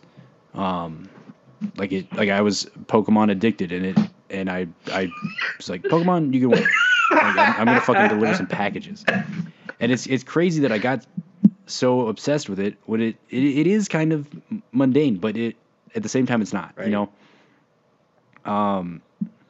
So honestly I can't really explain it. It's a weird commentary on like social media and like how the human race interacts now, but it still kind of plays into that because fuck, man, I spent like an hour and a half one day just building roads in like stage 3 or chapter 3. I was literally just grinding any kind of materials I could find, raiding the mule camps, yeah, just building roads, and I'd pause and, you know, go eat dinner and come back, and then somebody else built this other road, and I'm like, hell yeah, we're gonna have this thing fleshed out, like good to go. So it's weird, man. Yeah. And I haven't gotten to a point where I don't like the story yet because I haven't seen much of the story. Combat is trash, I will admit that. But I'm a total stand for Kojima, so I don't know, man. I really like the game. It has flaws, 100%, but I'm gonna say it's the game during this year so far I've enjoyed the most. Now, if in like 2 years' time and I've fully played every game from 2019, that may change. Well, yeah, I'm gonna admit that. Oh yeah, but I mean, shit, I said that already. Last year, you and I both agreed that it was God of War, and I will stand here right now and say objectively, I think God of War is a better game. And we argued with Martinez on this. I don't know if you've changed, but I don't think I don't replay games. I can probably count on one hand how many times I've replayed a game. It's not many. it's like movies. Once I've seen a movie, I'm done with it. I have no reason to see it again. I can tell you for the most part what happened. I've not had any desire to play God of War again. I've been craving to play Red Dead again. And so I would say right now, if I could go back, I would pick Red Dead as my game of the year last year. I go back and forth on it. Because I thought about it a lot in the past 12 months, and I'm like, they are both so good and in different ways, right? That I don't know which, at the end of the day, which one I think is better. Like objectively, God of War, is better. Yes. But the Red Dead does stories so well, so damn well. God. So I just, I go back and forth. Dude, I watched. There's a girl on Twitch. There's a girl on YouTube that plays. She plays like Sekiro, Dark Souls, all of them. Bloodborne. She 100% of Bloodborne. So she plays these like really like hard games. But she played Red Dead as well. And I watched the last episode of like her playing it. So like the ending, and oh my god, I like nearly cried because of like, oh my god, it's so gut wrenching. But anyways, though. Yeah, it's wild. Yeah. Okay, so my number one is, you're right, it's Sekiro: Shadows Die Twice. I think that the Death Stranding's combat is fucking terrible. Do you have guns yet? No. Okay, so whenever you get guns, it gets so much better. So much better. But yeah, just something to look for. Whenever you get guns, that's really the peak of the game. That's like whenever it gets really good, for the record. Sekiro. I said it earlier whenever we had our 2-hour-long Sekiro episode that was supposed to be our weekly episode, or yearly, or monthly, or whatever you want to call it. But it just turned into us talking about Sekiro. I said that would be my game of the year, unless something drastically changes, like Death Stranding coming out. Death Stranding did come out. Death Stranding is fantastic. I know it's my number 5, but it's still really, really, really, really, really good. Sekiro, I just feel like it's much more polished. The combat is fantastic. It's that fast paced, just like Bloodborne, which is what I prefer. It's katanas and just katanas that are, it's extremely difficult. I'm terrified to go back to it. I haven't played it in quite some time, but I'm terrified to go back to it because of how long it's been since I played. But whenever you're getting your ass kicked and then you finally just figure it out, it is one of the single greatest moments in video game history. FromSoft has figured out that formula. I think that the Japanese, the feudal Japan style and story that this has makes it so much better. It's like Bloodborne style is top notch for me. That is what I want. I love that gothic horror style. Feudal Japan is like number 2. It's like 2 on my list.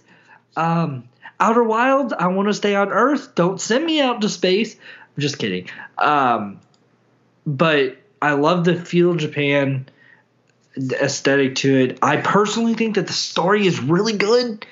It's really good.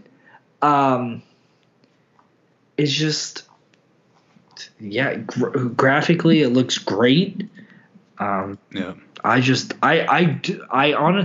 only thing that I think that it actually has a problem with, the only thing I don't like about it is the difficulty, and I still say that, like, it's your game. Make it as hard as you want.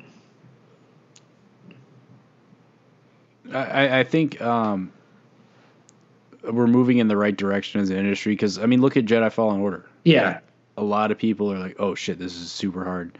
And that's because of the fact that Sekiro came out and reviewed well and sold well.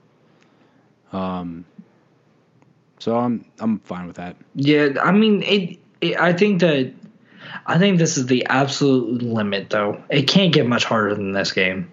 It can't. This is borderline unbeatable for many people. It's borderline unbeatable. Yeah. And like Celeste, I am terrible at Celeste. God, effing terrible. But you said that you beat Celeste, and like I just can't get the timings of that down. And I say this as a person that 100% Bloodborne, and I'm not saying that to like throw shade or anything like that. That's not what I'm doing. I'm saying that like Celeste is a different sort of difficult where like I know that it's just about timing. I just have to figure out the timing of it and so on and so forth. I think Sekiro is like a completely different. I realize that a lot of it deals with timing. Like it's whether or not you can get in a blow or you can't, and you just have to figure that out. But I also feel like Sekiro is approaching where it's not about timing. It's about actually getting the technique down. And there's a lot of people that will just not be able to get down that technique. Like, I know that if I can continue to bang my head against Celeste, I will eventually beat it. I am not entirely sure if there's some people out there that I'm sure want to play Sekiro, and I will continue. I am positive some people will not be able to master Sekiro enough to beat it. Positive. Yeah. And that's really disappointing. But as a person that's going to 100% it at some point in my life, I know it won't be me. So moving on. Yeah, it's tough. Like how to make your game as difficult as you want, but within the realm of beatable and still accessible right. to most people, but accessible to a wide enough audience that you still sell okay. Mm-hmm. But I don't know. FromSoft has been pushing that boundary for the last few years, and they make the game that they know they want to make. Mm-hmm. So it is what it is, honestly, with them. Until they stop selling copies. Right. Really. Yeah, it just. Yeah. God dang, that game is hard. It's a problem.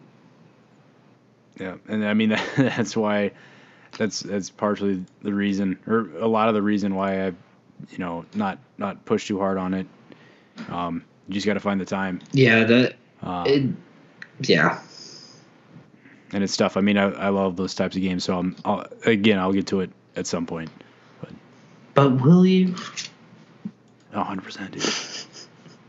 Well, I still haven't beaten Bloodborne, but my girlfriend has started playing it and is getting through those first few humps as well in that gameplay style. So hopefully that'll reinvigorate me. All I'm saying is, if you need some pointers, I'm more than welcome. I'm more than willing to give them.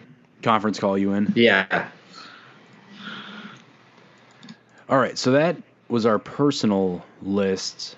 I guess where do we want to go from here? The unbiased, or I mean, the objective ranking, or what? Yeah. Of the Z targeting official top 10. Or top whatever. I mean, I'm letting you know right now, I'm not letting you pick Death Stranding as number one. I'm willing to negotiate Sekiro out of number one, but out of mine, picking it for mine, meaning like for mine to put as our official.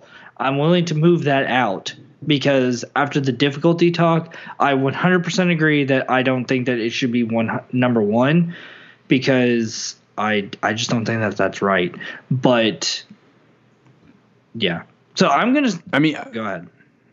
I think Sekiro is the right choice for number one. Really? Because I was going to argue with Outer Wilds. Outer Wilds is also the right choice. Okay, so we have Outer Wilds. I'm just putting this in here. Yeah. This is going to be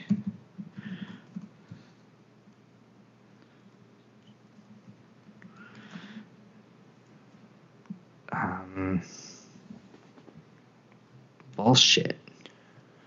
Now We also don't have to go a full 10 either if we don't. we just put like 15 games up. We can pick 10. Okay. Control could probably go there. I feel Oh like. yeah.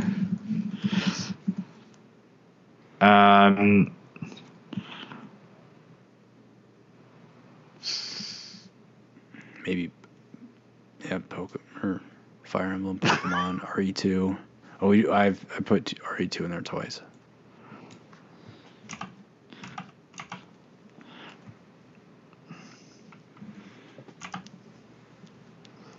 Shit. Okay, I agree with that. What? I agree with that. That's a very solid game. You're not so. This is. Here's the thing about this year is I did not play enough stuff far enough And- to have a strong opinions on it, unfortunately. Yeah, I can tell. All right. So our current list, just off top: Outer Wilds, Sekiro, Death Stranding, Control, Fire Emblem, Pokemon, RE2, DMC5, Bloodstained, and Tetris 99. So how set on Fire Emblem are you? Not very set. I did not get far in that game. I know it's going to be great, but I do not know that right now because I haven't played a ton of it. So I'm flexible on that one. What about? Shoot. I don't know.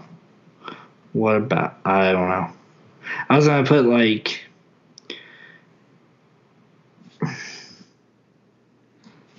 What about?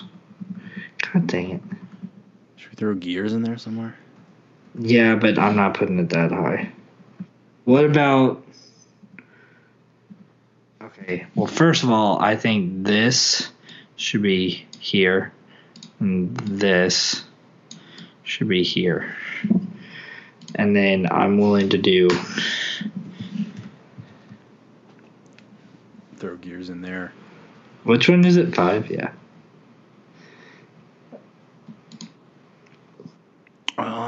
I co-sign that list.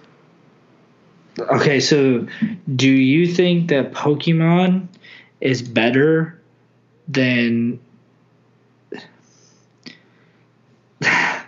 Do you think?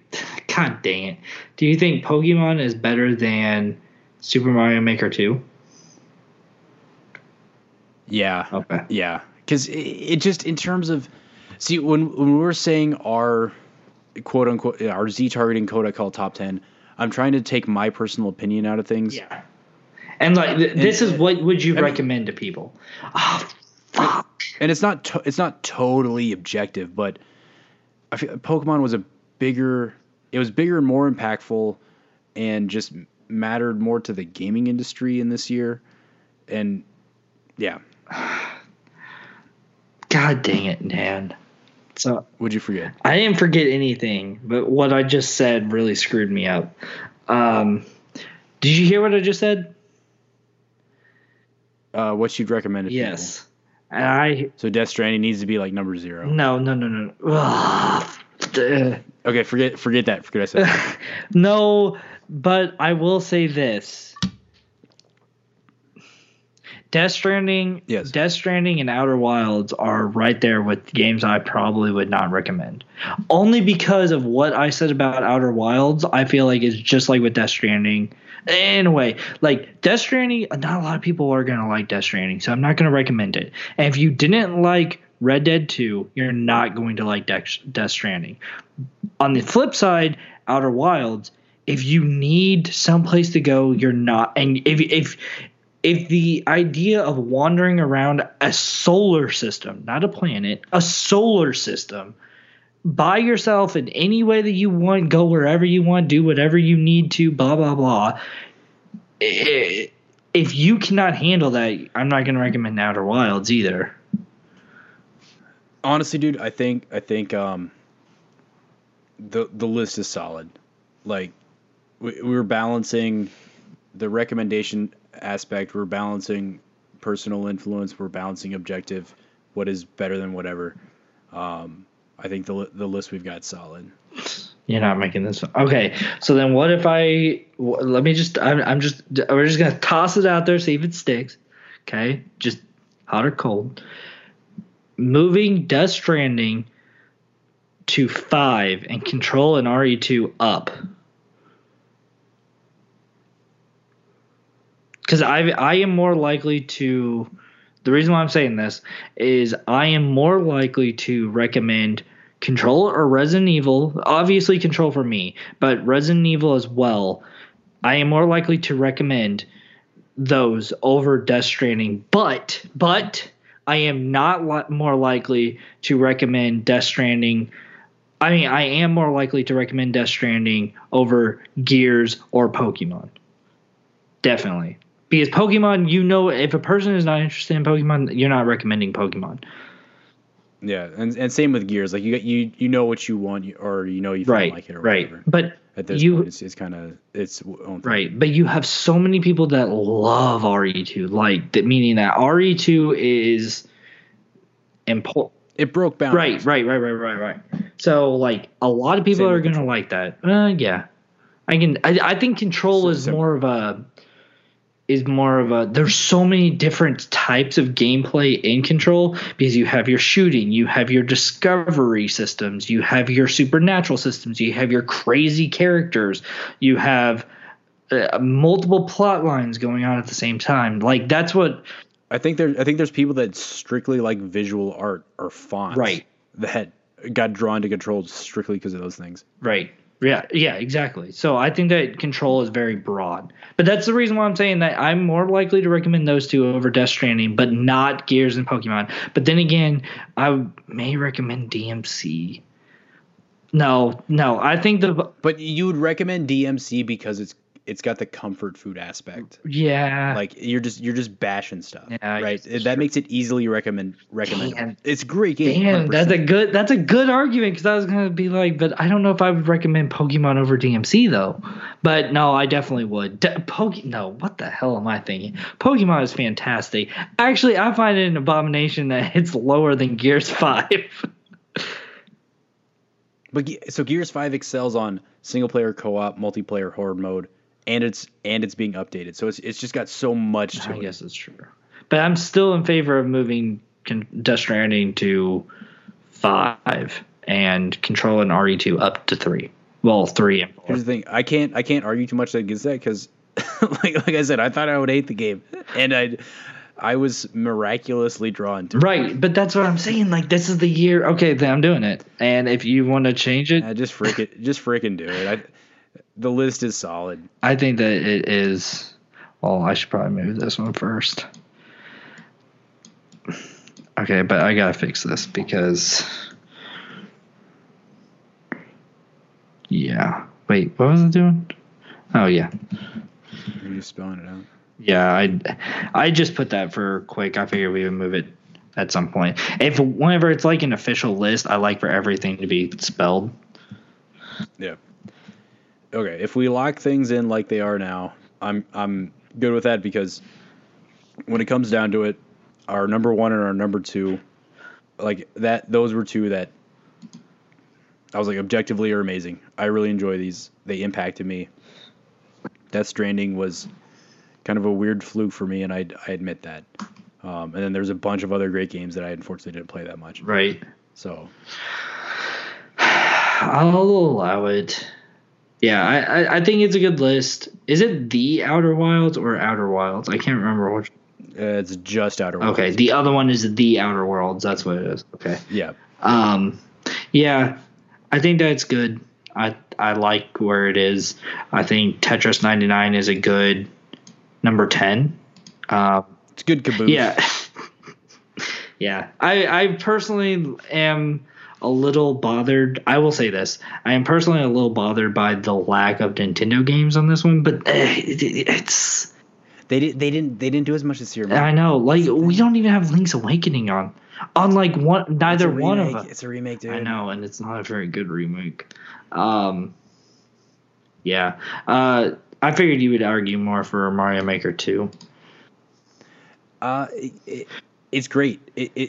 I'm not into creation stuff that much, so I think that's why it's not like the best of the year for me. Right. I enjoyed it a lot, but if you're somebody that enjoys creating stuff in games, then it's really going to hit you. But I would, yeah. Okay. So our top 10, our Kodak called 10 best games of 2019 official list is world exclusive. Yes. Without Martinez's input because he didn't show up. Number one. If he calls in, he can argue for some if he calls in by the time I get to 10, he can argue for whatever he wants. Number one is Outer Wilds. Number two is Sekiro Shadows Die Twice. 3 is Control. 4 is Resident Evil 2. 5 is Death Stranding. 6, Gears 5. 7, Pokemon Sword/Shield, whichever one you pick. 8 is Devil May Cry 5. 9 is Bloodstained Symphony Ritual of the Night.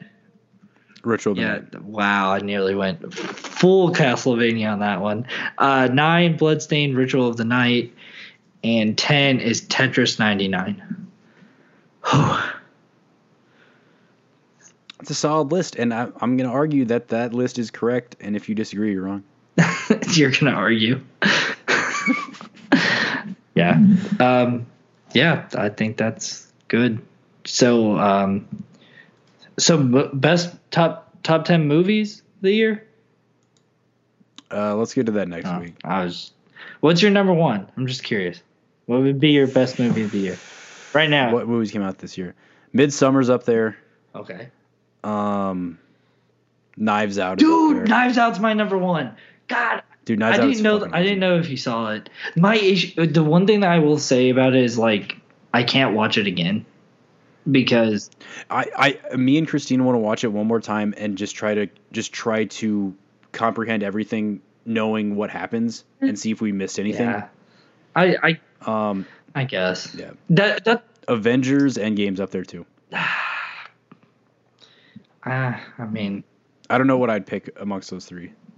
Mine would be Knives Out. I watched. The reason why I brought it up is I watched it. There's a guy on YouTube that I like that he does movies, and he did his top 10. But The Lighthouse was his number one. I don't even know what that is. Are you kidding me? The Lighthouse. It has Robert Pattinson and William Dafoe in it, and it's like black and white. Yeah. I want to see it so bad, and it's Roger Egerts. Egerts. Yeah, it's Egerts. Who? He directed. He's like Ari Aster. Ari Aster's first movie was Hereditary. Then he did Midsommar. Roger Egerts is The Witch. If you saw that. Oh yeah, and okay. The Lighthouse. But they're like both of them two are really good friends. Like, not to spoil too much, you can cut this all out. They went to each other's premiere, and like for Midsommar, Roger Egerts and his wife, like once the movie was over, like nobody applauded except for Roger Egerts and his wife because they were like everybody else was so shocked by it and was like, what the F? And like he said that Roger Egerts and his wife are just over in the corner just clapping, and they're like, that's brilliant, this is so good, but they're the only two in the entire building. But yeah, but the other people, they have, like, I feel the same way. Like, I finished that movie and I was like, what in the fuck? And both me and Christina were like, we've talked about it multiple times since, like, wait, that was amazing. I never want to see it again, or maybe like not for a year. But that film, the artistry of that film, it was phenomenal. Right. And it's so out there. It feels like new horror because it's just light all the time. It's bright, you know, and it's such a simple thing, but it's like obviously a conscious choice. Yeah. But anyway. That's another topic. So yeah, there's our list. everybody go do your own stuff. Happy New Year, by the way.